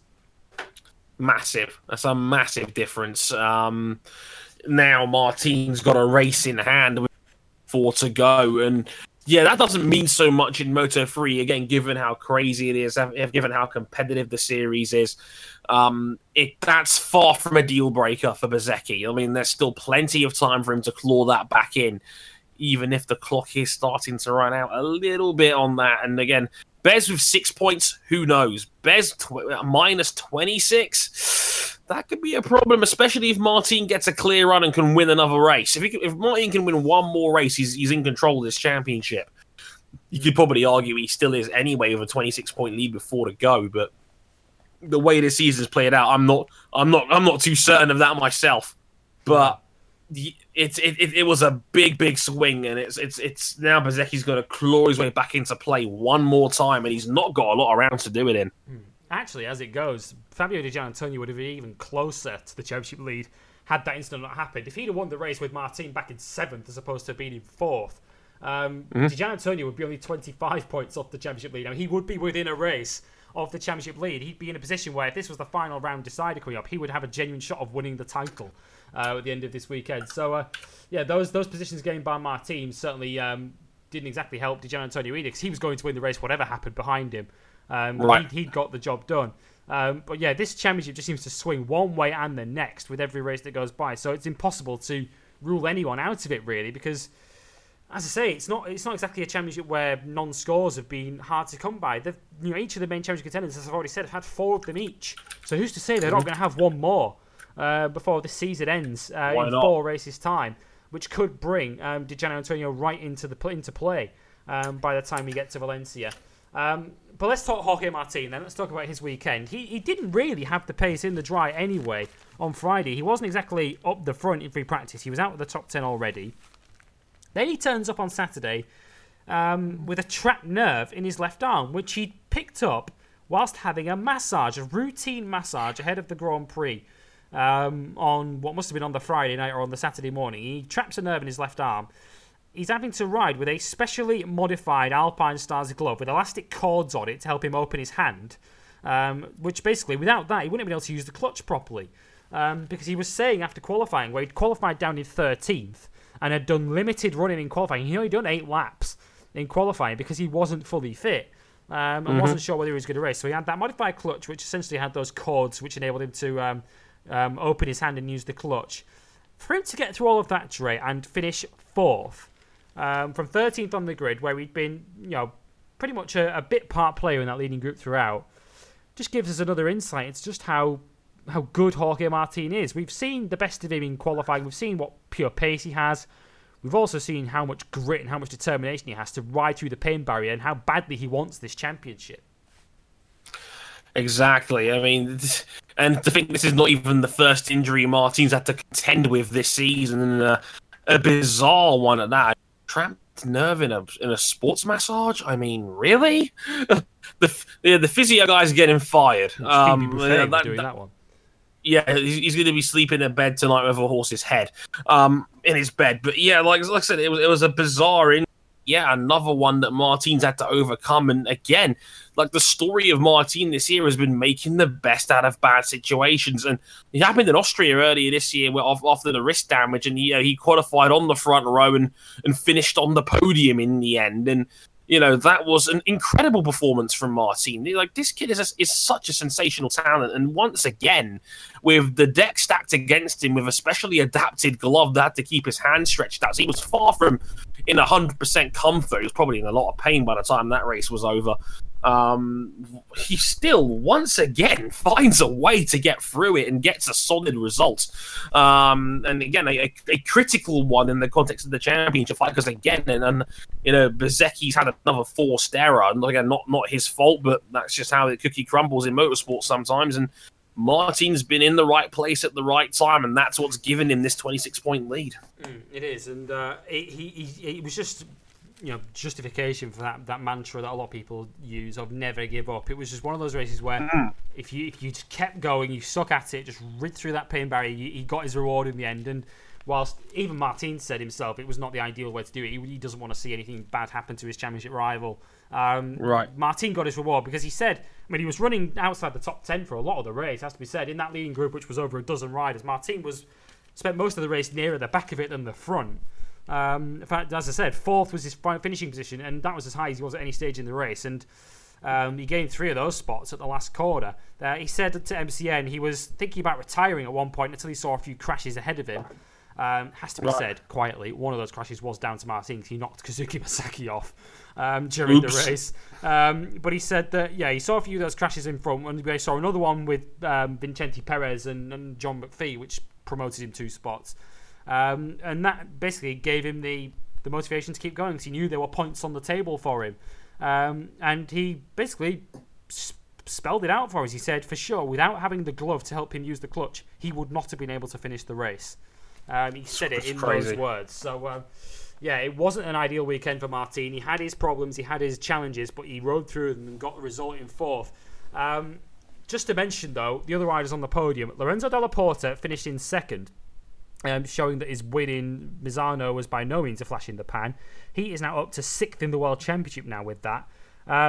But Dre, we have to really, if we're going to give a rider of the day out, and with all due respect to Martin and his injury that really handicapped him through the race, we have to doff our hats to Dennis Foggia, the junior world champion of last year. Sky VR46's latest prodigy. He came from 25th on the grid to 3rd.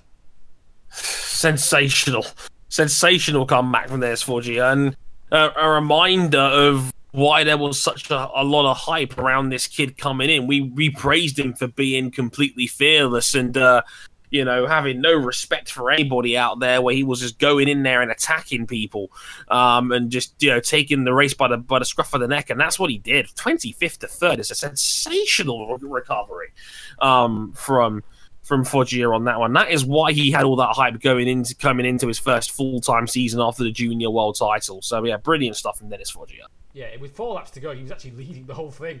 Incredibly. With 4 laps to go, he was 25th to the lead, and he was actually in position to potentially win his first Grand Prix. But yeah, he is another Sky VR46 rider who clearly has a bright future. Let's give you the result then from last weekend in Moto3. As I mentioned, it was a second victory of the season for Fabio Di Gianantonio, with an all-Italian podium with Dalla Porta and Foggia joining him on the rostrum. Jorge Martin in 4th. Gabriel Rodrigo also had to come from way down on the grid to finish 5th, ahead of Vicente Perez. That's his career best in 6th. Nicolo Buliga, who basically doubled his points tally for the entire season by finishing 7th. Marcos Ramirez in 8th. Somkhat Chantra, who was one of the 2 Thai wildcards last weekend, he finished 9th, so well done to him. Ahead of Jakob Kornfeil. That's how badly he got delayed by the last corner crash. He was on target to finish in 5th. He drops all the way down to 10th. With Andrea Migno in 11th, Keito Toba 12th, Philip Ertl 13th, Tony Arbolino in 14th, and Adam Norridin took the final World Championship point ahead of the other Thai wildcard, who's got a name that's just about as many syllables as the regular Thai rider, Atarak Fubapat. Apuat Wongtananon is his Nailed name. it. He finished in 16th and missed out on a World Championship point. Bezzecchi and Bastianini, of course, were way down the field, having been taken out of the final quarter, and this is what it's done to the championship, with Martin now 26 points clear on 204 points. Bezzecchi's 178. Di Gianantonio is on 175, so he's only 29 off the lead. Bastianini is now out of it. He's 71 back with 4 races to go. Aaron Canet, who didn't race last weekend due to injury, he's still suffering from the injury he suffered back at Misano in that horrible first lap pile-up. He's 5th on 118 points. Dalla Porta up to 6th on 111. Rodrigo 7th on 108. Kornfeil 8th on 102. Ramirez 9th on 86. And Andrea Migno 10th on 76. Next round of the championship is next weekend for the Japanese Grand Prix at Motegi, a circuit of course owned by Honda. And all of the employees and fans of Honda will be turning up looking to see Marc Marquez potentially win his 7th world title. We'll preview that, of course, on next week's show.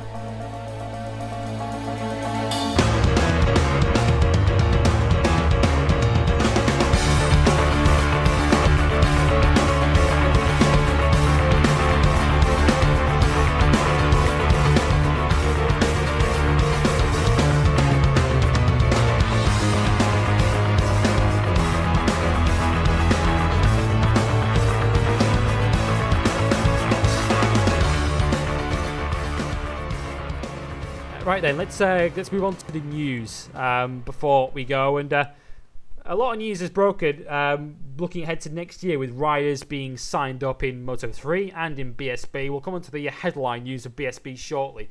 But first of all, Dre, Moto3 news. Great news if you're British. Great news if you're particularly BT Sport orientated. Keith Ewan's got another Brit to cheer for in Moto3 next season. The poor recipient of this cheerleading will be Tom Booth Amos. The dominant isn't even on the word. Champion of the British Motorstar Championship last season. He practically won every race on his way to the championship. He's clearly a talent. He's been riding in the Junior World Championship this season and has been spending most of it injured, so he hasn't really had a fair shot at showing what he can do. But he's going to have a fair shot next season with the CIP Moto3 team next year. I mean, it's always difficult, I suppose, Dre, looking at the national championships, particularly in Britain. In a country which is more geared towards superbike racing, so the best young talent don't necessarily go through British Motostar. But it's pretty clear from what we've seen of Tom Booth Amos that this is a kid who deserves a shot at Grand Prix racing, and he's getting it next year. Yeah, there's been a lot of belief and hype around this kid for the last couple of years. He was a star of the Talent Cup. He was one of the shining lights in that early initiative.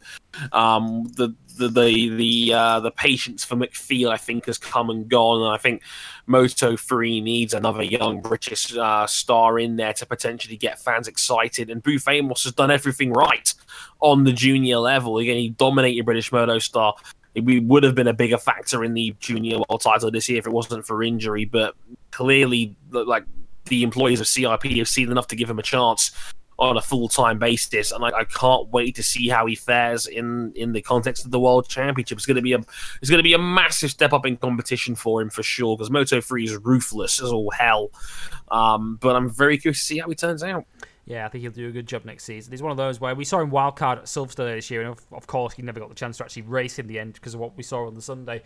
He'd qualified 28th for that. He was 2 from the back, but when you're on on a one-off appearance on a wildcard entry with a bike that's not used to racing at that level and a rider who's not used to racing against that competition, it's always unlikely that you're going to see a rider stand up. I mean, I've already referenced Chantra, the Thai who wildcarded last weekend at Buriram, and they're the exception rather than the rule. When it comes to wildcards, it's very rare that we see wildcards up that high up in racing.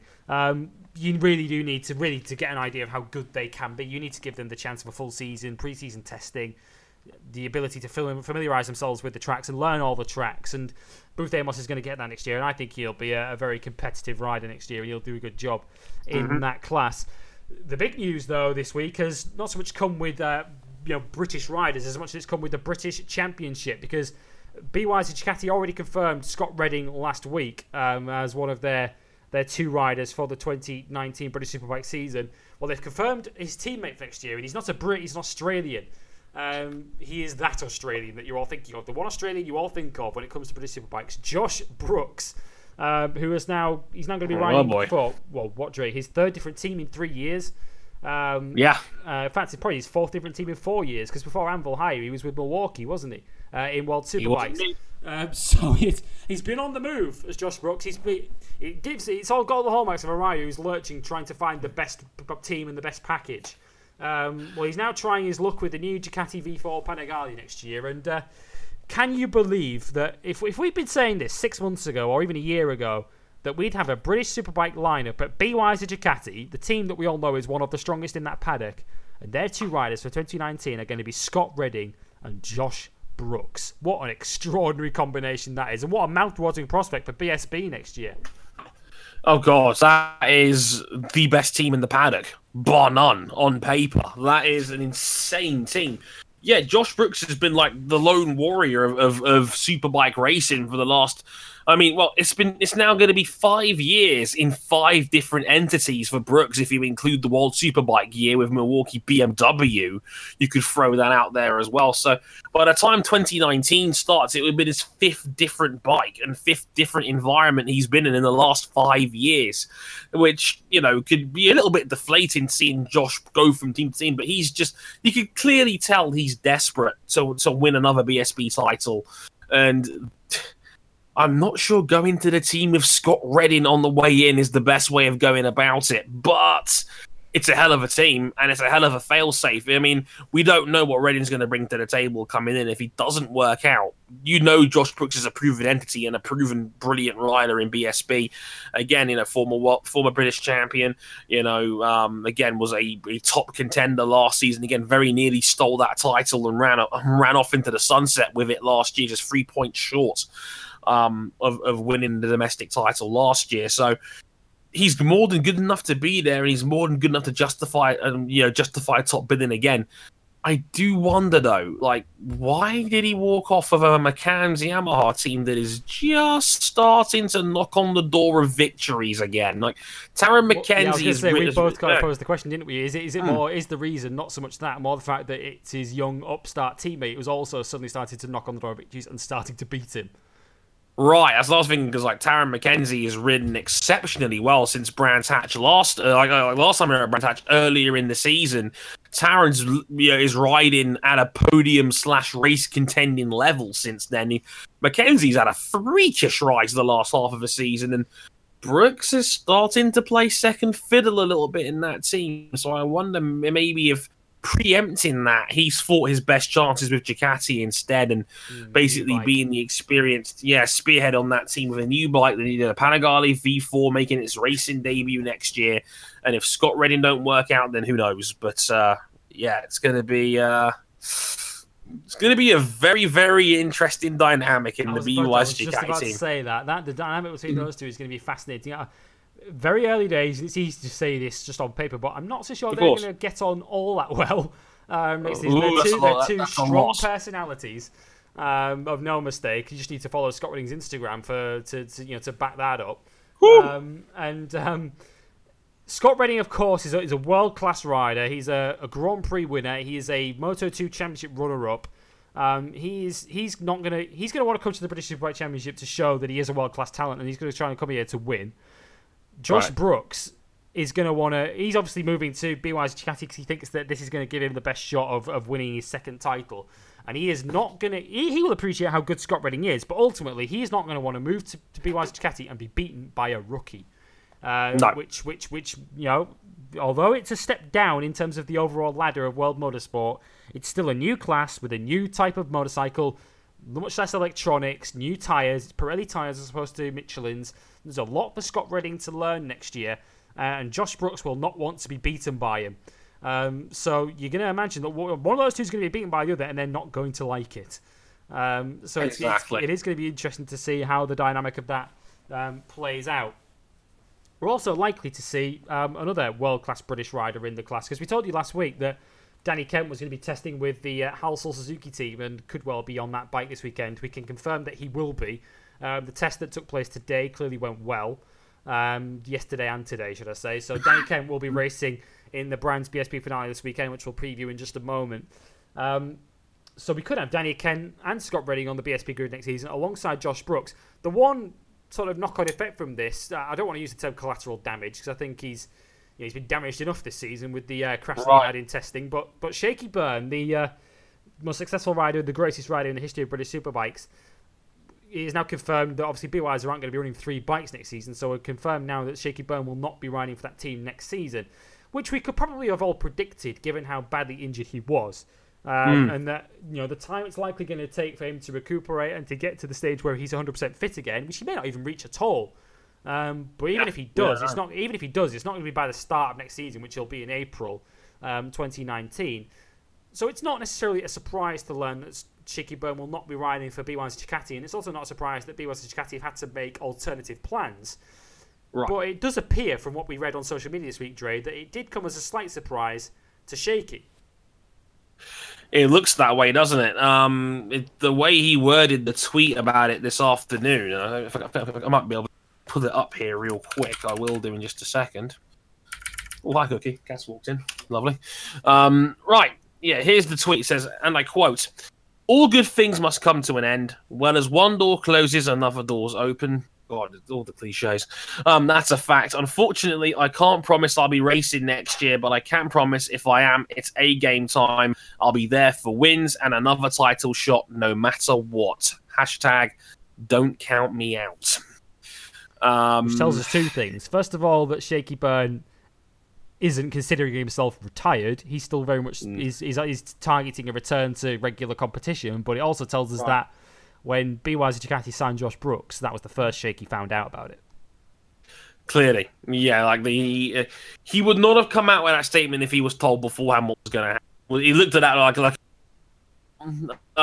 looks like we're done here, which is surprising given the amount that Shaky has given back to Paul Bird Motorsport in general, like from their brief stint in MotoGP to the dominance they've had now in BSB and following Paul Bird wherever they've gone. Shaky's been the centerpiece of that for quite some time now, and I'm surprised that PBM has moved on so quickly from Shaky.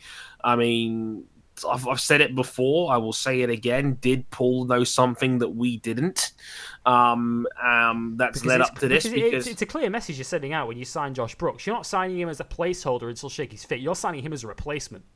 You're signing him, because I think Brooks can win the title. Because that's been Brooks for the last 2 or 3 years now. He's an elite rider in B. And compare and contrast that to the IndyCar injury of Robert Wickens, where the team basically said to Wickens, "We'll hold the car for you until you're fit again." BYD aren't doing that. Exactly. BYD was like, "Yep, we're moving on. We're on to 2019." And whereas Schmidt Peterson said in their statement that Sam Schmidt, who runs the team, said, no, we are keeping that seat. The number 6 car will be Roberts when/if he recovers. And yeah, I find it crazy that Paul Bird was so quick to move on, but I guess that's business for you at the end of the day. I mean, I guess that's how it shakes out sometimes. But it's a hell of a team. I can't blame Paul for setting that team up. If he had a chance to get Redding and Brooks to form your team instead, and instead of the Irwin brothers, you're taking that 11 times out of 10. You've now got 2 really solid cracks at the championship, no matter which way you slice it. So I understand where Paul's coming from, but I guess you can't wait until November, until way past the season's finished, to make a decision on, because that's when Shaky's going to find out whether he can actually race again. He's always said November will be the kicker. We'll see if his neck's healed enough where he can actually think about riding a bike again. That is, as you can probably already tell, given we're previewing the season finale this weekend, that's a long way from now. And by that point, most of the BSP paddock will probably be confirmed. We've already seen Dixon's on the move. We've already seen Brad Ray is confirmed. We know Glenn Irwin is confirmed. There's still heavy rumours that Ben Curry will be his teammate in Bournemouth Kawasaki next year. We're starting to see riders form their spots. So we heard, I think earlier this week, Danny Buchan is now confirmed again at FS3. So you're starting to see the pieces fall into place now. So Paul Bird can't wait around, and if you can sign Josh Brooks, why the hell wouldn't you sign Josh Brooks? So yeah, I mean, it's a bit of a they've yanked out the rug from underneath Shaky on that one, but I can also understand why. Yeah, absolutely, and just finally on the Josh Brooks signing before we move on, I've just been reminding of a quote that I've got a quote from Scott Redding in MCN this week. It reminds me of an argument that I've forgotten about, Dre. Remember this? Because Scott Redding opens this quote by saying, "We had a bit of an argument about the TT on social media." I'd forgotten that. Yeah, they didn't agree on it, did they? No, they did not. They did not. So Scott Redding, he says, "We've had a bit of an argument about the TT on social media, so I wouldn't say we get on, but I've never really spoken to him, to be fair. I'm happy to wipe the slate clean. I'm not there to throw my weight around. I'm there to do a job, but I won't take shit from anyone. He's a good rider. Oh, yeah. He's a good rider, a bit inconsistent, but we'll see." Oh no, Scott! Yeah, no, great start, Scott. Yeah, he's coming into that British Superbike Championship to take names, isn't he? He can't help himself, can he? Yeah. So yeah, that combination is going to combust, isn't it? Let's see if it even makes it to Silverstone for the season opener before it falls apart. Scott Redding and Josh Brooks together at BY's Ducati next season. Josh Brooks was actually much more pleasant and polite about him. He said, "Most of what I know about him is what I've read on social media." And you and me both, Josh. I've never really had any real conversations with him. We'll see how we get on. The cream always rises to the top, so even if it takes a few rounds for him to learn things, he should reach his potential. Which is, as AJ on the Discord chat quite rightly puts it, we've got Scott Redding, who is Scott Redding, and Josh Brooks, an Australian. So in the same team, in capital letters. Team. So good luck controlling that one, Paul Bird, next year. Have fun with that. Yeah, it's going to be difficult to call, actually, to see who's going to come out on that top. But you might actually be able to make some money on that yourself over on Pit Stop Betting next year. Come on, Dre, we know you've got a view on this. Pit Stop Betting has been announced today as an exclusive betting partner of Bennett's BSB. Discuss. And the floor is mine all of a sudden. You mean the guy who has done 2.5 years? I wonder what Dre's takes on this. Lasai, as Cam puts in the Discord. Yeah, I mean, that's the thing, right? The obvious comparison is Sky. Sky Sports is massive. Sky Sports News is massive. It's the only Sky Sports channel you get every TV with a Skybox for free. They also have a betting company, Sky Bet, and I'm sure you've probably seen Paul Merson clap his hands in a thunderclap and shout "boost" 150 times on Twitter. But it's kind of dangerous because, having a media company own a betting company is not a good mix. It's because you can directly influence betting markets. Because one of the big things about Sky Bet is that you can take bets on football transfers. And the guys that are reporting football transfers are the same guys that own a betting company. It's as Cam puts in Discord, it's end-to-end control, and that is potentially really dangerous. And that is why I raised an eyebrow.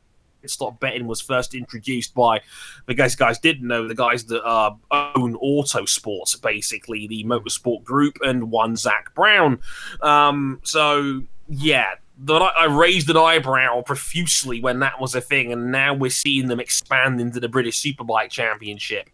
And yeah, like, I'm not comfortable with media companies running betting and taking money off people when on markets they can directly influence via their media propaganda and whatnot. It's iffy at best. Like I remember my brother fell for the con a couple of years ago when Paul Pogba went to Manchester United. He betted against it because my brother Ryan's a Juventus fan, as well as a United fan, which is a toxic mix. But hey, that's the way he is sometimes. And it's the same deal here, and it is potentially a enormous fucking conflict of interest. But, you know, we'll have to see how it goes. I mean, it's only a betting pot. I mean, that's the way sports is going now, where, like not to get too side-noted here or get too off the path, but it's becoming a thing where betting companies are now putting their names on more and more sports events. Every snooker major you can think of is backed by a betting company, like the Betfred World Championship, or the Bet Victor English Open that's starting this weekend. William Hill has every Anthony Joshua fight on lock. They have the William Hill Darts World Championship in December. That's their big one. Every darts major you can think of is sponsored by a bookies. And it goes on and on and on. Like half the Premier League have got betting money come in as either a shirt sponsor or a stadium sponsor. I looked at this when it was discussed on Motorsport 101 before. If you go down into the Championship, the league which my team, Hull City, are currently playing in, next season they're about to be relegated out of it. I think I counted 20 of the 24 teams in that division are sponsored by either a betting or gambling organisation. It's like 20 of them. Like 80% of the teams in that league are sponsored by. Like it is worrying how sport is how to such a great extent is propped up by betting and gambling money. Easy money. Yeah, easy money, exactly. And they continue to play on that. But yeah, British Superbikes have now joined in the fun. Yes, as AJ quite rightly points out, my team are likely to be in the same division as his next year. Yeah, I'll see you at Wimbledon, AJ. But yeah, Pit Stop Betting have become an official partner now of the British Superbike Championships, and yeah, we can't see any problems likely to manifest themselves from that. Never, not at all. Well, this weekend sees the British Superbike Championship finale. Of course, it takes place at Brands this weekend. And whatever betting app you use, you'll be able to get pretty short odds on Leon Haslam winning the title this weekend because he only needs 14 points to win the championship. He heads into it with an enormous lead over Jake Dixon, 61 points, and he would have the tiebreaker of most wins, even if Dixon does the triple this weekend. It's essentially the coronation of Leon Haslam, and I don't feel like I'm tempting fate by saying that, because I think even if Haslam has all the bad luck go his way, I can't see Dixon winning all three. Yeah, we'll play that next week if it all goes wrong. But in many ways, Dre, he deserves this moment because Leon Haslam has had a long career in motorcycle racing. He's been a credit to himself, a credit to his sport. He's been a runner-up in the World Championship, let alone the British Championship. Of course, he had everything go wrong for him at this time last year. He deserves this moment to take it all in and to go into a final round where he's likely to be crowned at the end of it as the champion, but also to enjoy the moment and ride without any pressure, because that's essentially what he's got, hasn't he? Exactly. I mean, it's if he only needs his 14 points, a podium at any point would said, even if he doesn't get 14 that. points if Dixon wins all three. Yeah, that's it. That's assuming Dixon trebles, which is about as likely as rocking shit. So yeah, like it really is Haslam's coronation please, for the love of God, make sure he wins it. My heart would break if via some freakish circumstance Haslam doesn't win the championship. My heart would shatter into a million pieces. West London needs a major champion, so let's bring it home, Leon Haslam. God damn it! And again, as you say, I do really hope he brings it home. I hope he can just go out there, enjoy it. And again, this is a guy that's been a perennial fantastic bike rider for over a decade. And he has a riding school. He has an important role in British bike racing, in a passionate connect to fans and motorsport, and in this country. So it would be a wonderful feel good win for Leon Haslam if he can finally win a major championship. He's one of the real good guys in motorsport, and he's given a lot back to the sport as well.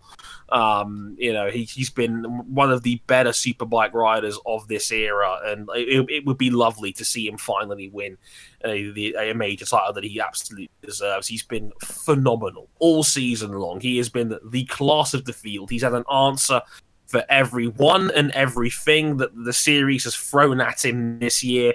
And it's been a pretty crazy year, to say the least, in British Superbikes, with the rise of Dixon, Bradley Ray being up and down, Shakey's injury, a showdown that was all over the place, multiple riders being in the mix. It's been a topsy-turvy year, but Haslam has been the cream of the crop in every department. He's dominated this championship, and I hope he goes out, enjoys it, and just celebrates the moment, because he's been phenomenal. He has. One thing we do know is that the champion will be departing the series, so either Moto2 or the World Superbike Championship will have their British Superbike champion within their midst next year.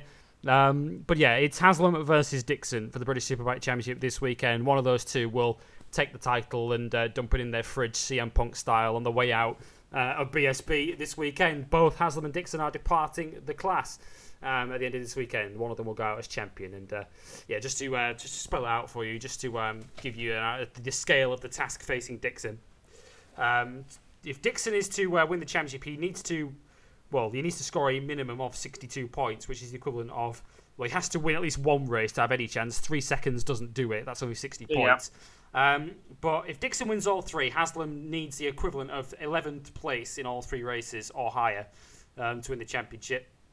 If Haslam DNFs race 1 and Dixon wins, Dixon would then need to finish more than 11 points ahead of Haslam in race 2 to take it all the way down to the wire.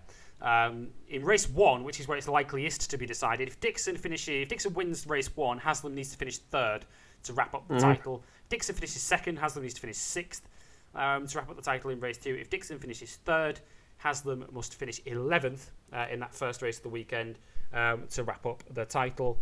If Jake Dixon fails to finish in the top 4 in race 1, then the title is over, even if Leon Haslam is sat in a hospital bed somewhere. Which, if his previous history of Brands Hatch is anything to go by, that's probably where it's going to end up. So fingers crossed that's not the case. Cam's already in the Discord chat giving Dre ideas for next week's episode title by saying it's coming. It's coming. We are not doing this. Who's of course, as Dre's mentioned, is from a very, very similar part of the world to him.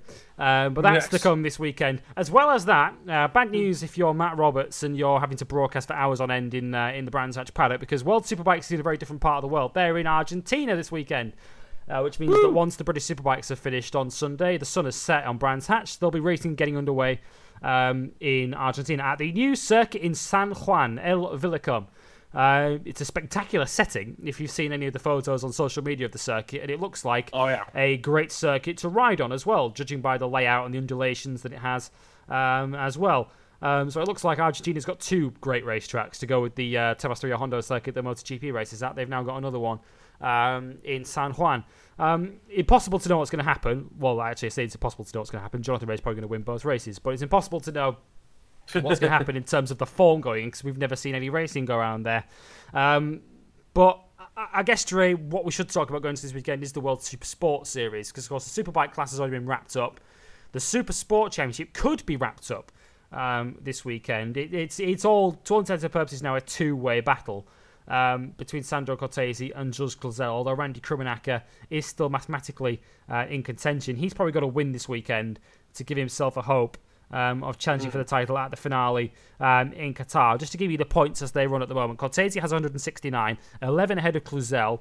Krummenacher is on 140, so he's 29 back. So if Krummenacher wins this weekend, he would ensure we have a 3-way finale at the final round in Qatar. But really, Cortese, with an 11-point lead, he needs to win this weekend with Jules Cluzel outside the top 4 to win the title.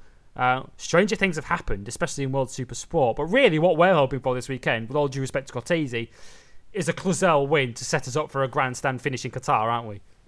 We are rebuilding the Great Wall of Cluzel for one weekend only. Come on, Jules, please. We're totally unbiased on this show, honest. No, not in the fucking slightest. Yeah.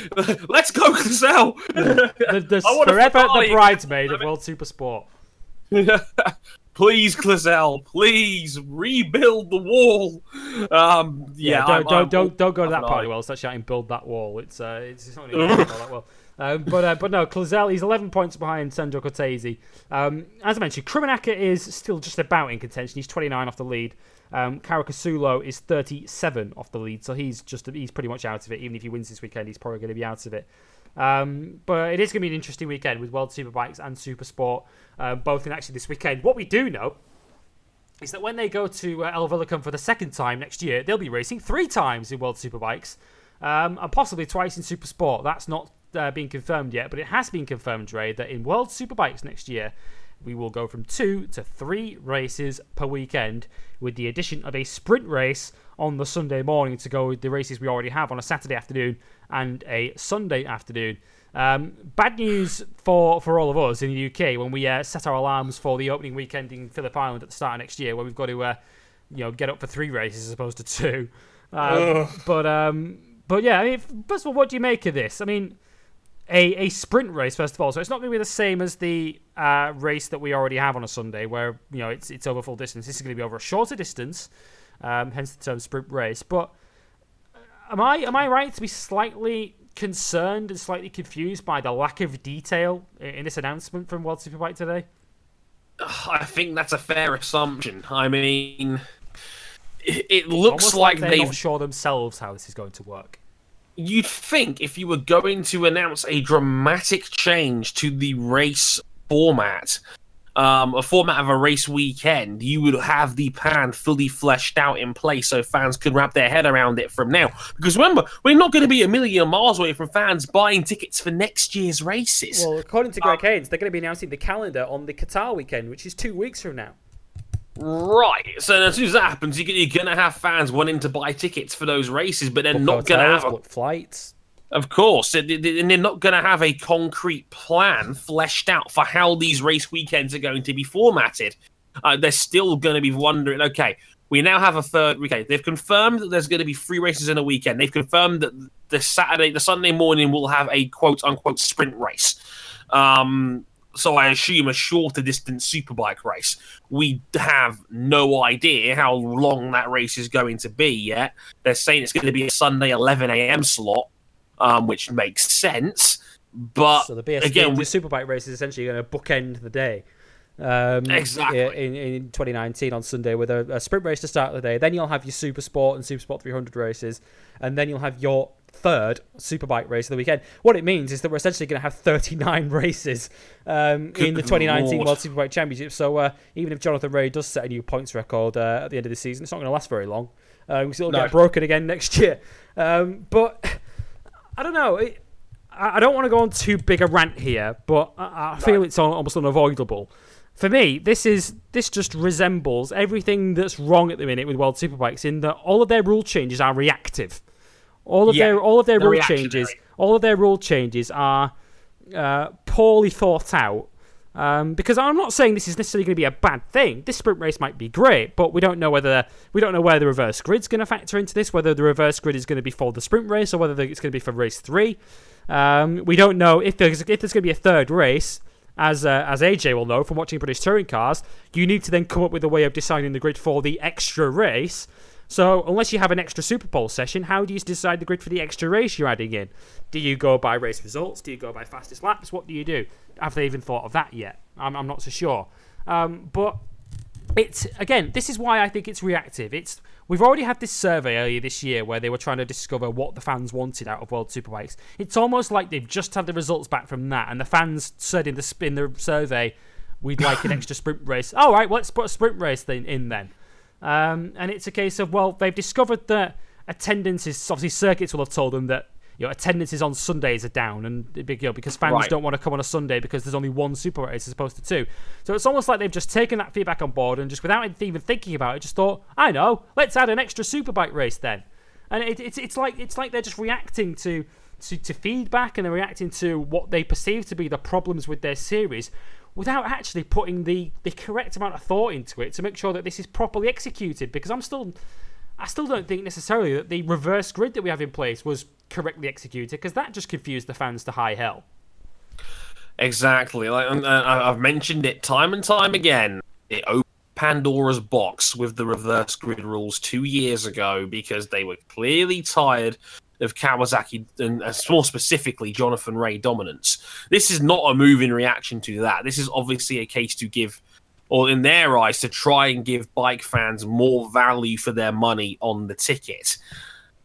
But the thing is, we don't know how promoters are going to respond to that. Our promoters now going to go, well, we're giving more races away, then hey, we can whack another £50 on our tickets, which is another thing. And I don't see, once you go to 3 races, I don't see how you can ever go back to 2 again.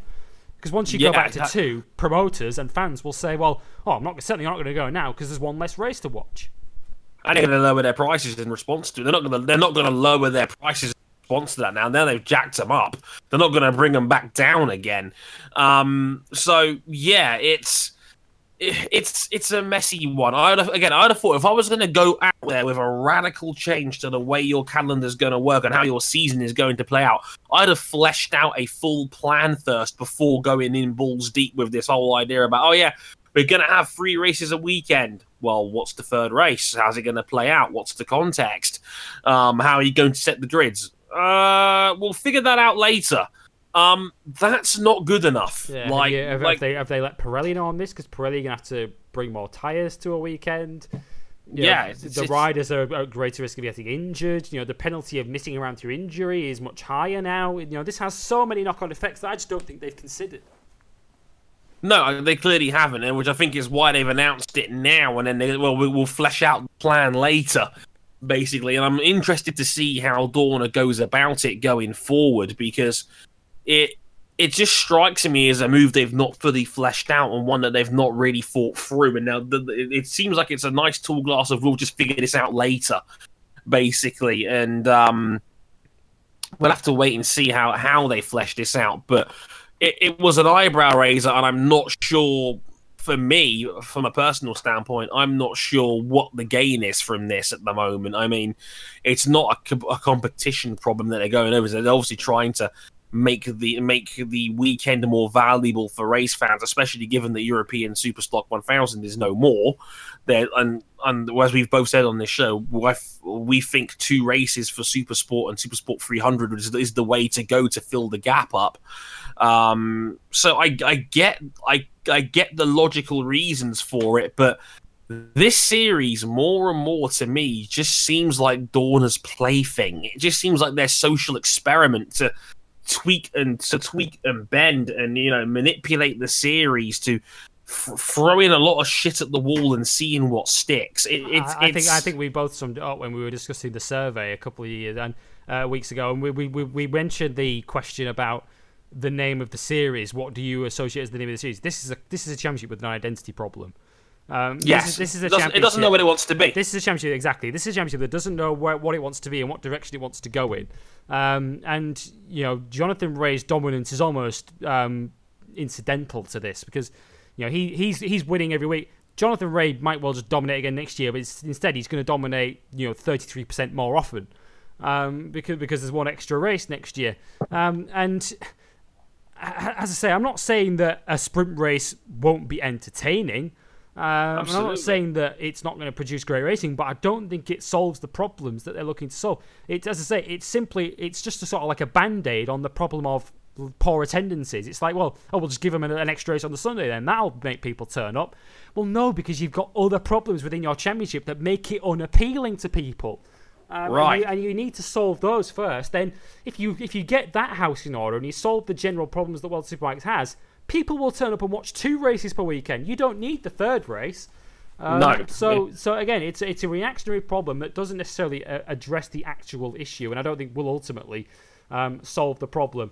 But that's for next year. World Superbikes is likely to run 3 races. Well, it is going to run 3 races per weekend, but we don't quite yet know what kind of format that is going to be within. But yeah, you're all ready for a 39-race World Superbike Championship next year, because that's what you're getting in 2019. That brings us to the end of episode 81 of Bike Live here on Motorsport 101. We'll be back next week, as always, to review the British Superbike Championship finale, and we will be able to lavish praise on the new champion, whether it's Jake Dixon or Leon Haslam. We'll also review the first ever World Superbike round to take place in Argentina at El Villicum in San Juan this weekend. When we certainly hope that is an exciting spectacle. Before then, of course, we have episode 165 of Motorsport 101. A tricky one in some respects because none of the big 3 are racing. Of course, IndyCar is finished. Formula E is yet to start up again for the new season. And Formula 1 is having one of its very few weeks off that it has before the end of this season. They're back the weekend after this. With the American Grand Prix as Lewis Hamilton goes for his 5th world title. But that's not to say that there isn't plenty to talk about, Dre, because, of course, the newest potential championship that's going to be launching in motorsport in the near future is likely to dominate the agenda. Yes, this will most likely special edition of the show, as Cam in the background shouts, Petit Le Mans! Yes, we know it's on. Forgive us. But no, this will most likely be a special edition of the show next week. We didn't really have anything planned for this week until Tuesday happened with the announcement of the W Series, the new up and coming £20 million invested new racing series, trying to find new female talent in motorsports, with a guaranteed prize pool and prize money. And to say it's divided people in the motorsport community would be an understatement, to say the least. Yeah, I was about to say segregated. No. But yeah, it's a tricky one. It's a tricky one that requires a lot of internal discussion, and a lot of people have spitballed their takes on this. From racing drivers in the female space like Pippa Mann and Sophia Flores and whatnot, to pundits like Buxton. Very outspoken. Yeah, Pippa Mann was seething with disappointment about this one. Like, she was seething with rage on that one. Sophia Flores was very, very eloquent in breaking down the problems of that series in general from a financial and logistical standpoint. Fingers crossed. I can't confirm this just yet. I think we're going to try and get Hazel back on for next week's show, because there's very few female voices on this better. And let's be real here, I don't think you guys really want to hear me, RJ, and King, 3 men, talk about a female motorsport series. It would be kind of tone deaf to do that. So stay tuned. Follow our social media for more on that as we get it. We're still trying to dot some of the I's and cross all the T's on the logistics of it. But episode 165 next week, a special on the W Series. It's bound to be interesting, to say the least. It is. And actually, before all you motorsport hipsters shout out, yeah, we do know there are things on, like the 6 Hours of Fuji in WEC, and of course the Formula 3 Euro Series Championship Decider. So we could have another championship for Schumacher to talk about by the time we come back on Motorsport 101 for episode 165. That's all to come on next week's episode, and as I mentioned, episode 82. Episode 83, should I say, this is episode 82. Episode 83 coming next week as we review the Argentine World Superbike round and the Brands BSB triple header to decide the champion between Leon Haslam and Jake Dixon. The places you can get in touch with us between now and then, and as Dre mentioned, the places you can find all the information on next week's episode of M101 on Facebook, facebook.com/motorsport101. The best place to find us is on Twitter at motorsport_101. Our YouTube channel is youtube.com/motorsport101, and our website is motorsport motorsport101.com. Our Patreon page, if you'd like to back us financially and also for early access to both of our weekly shows, is patreon.com/motorsport101. If you back us at the $5 tier, you get early access to both weekly podcasts. Back us at the $10 tier, and you can listen in live. And a huge thank you to all of you that have done so on this Thursday evening. We will be back next week, as I mentioned, to review a weekend of Superbikes. But this weekend saw Marc Marquez as the number 1 TIE fighter at Buriram last weekend as he took another step towards the world title. We will see you again next week.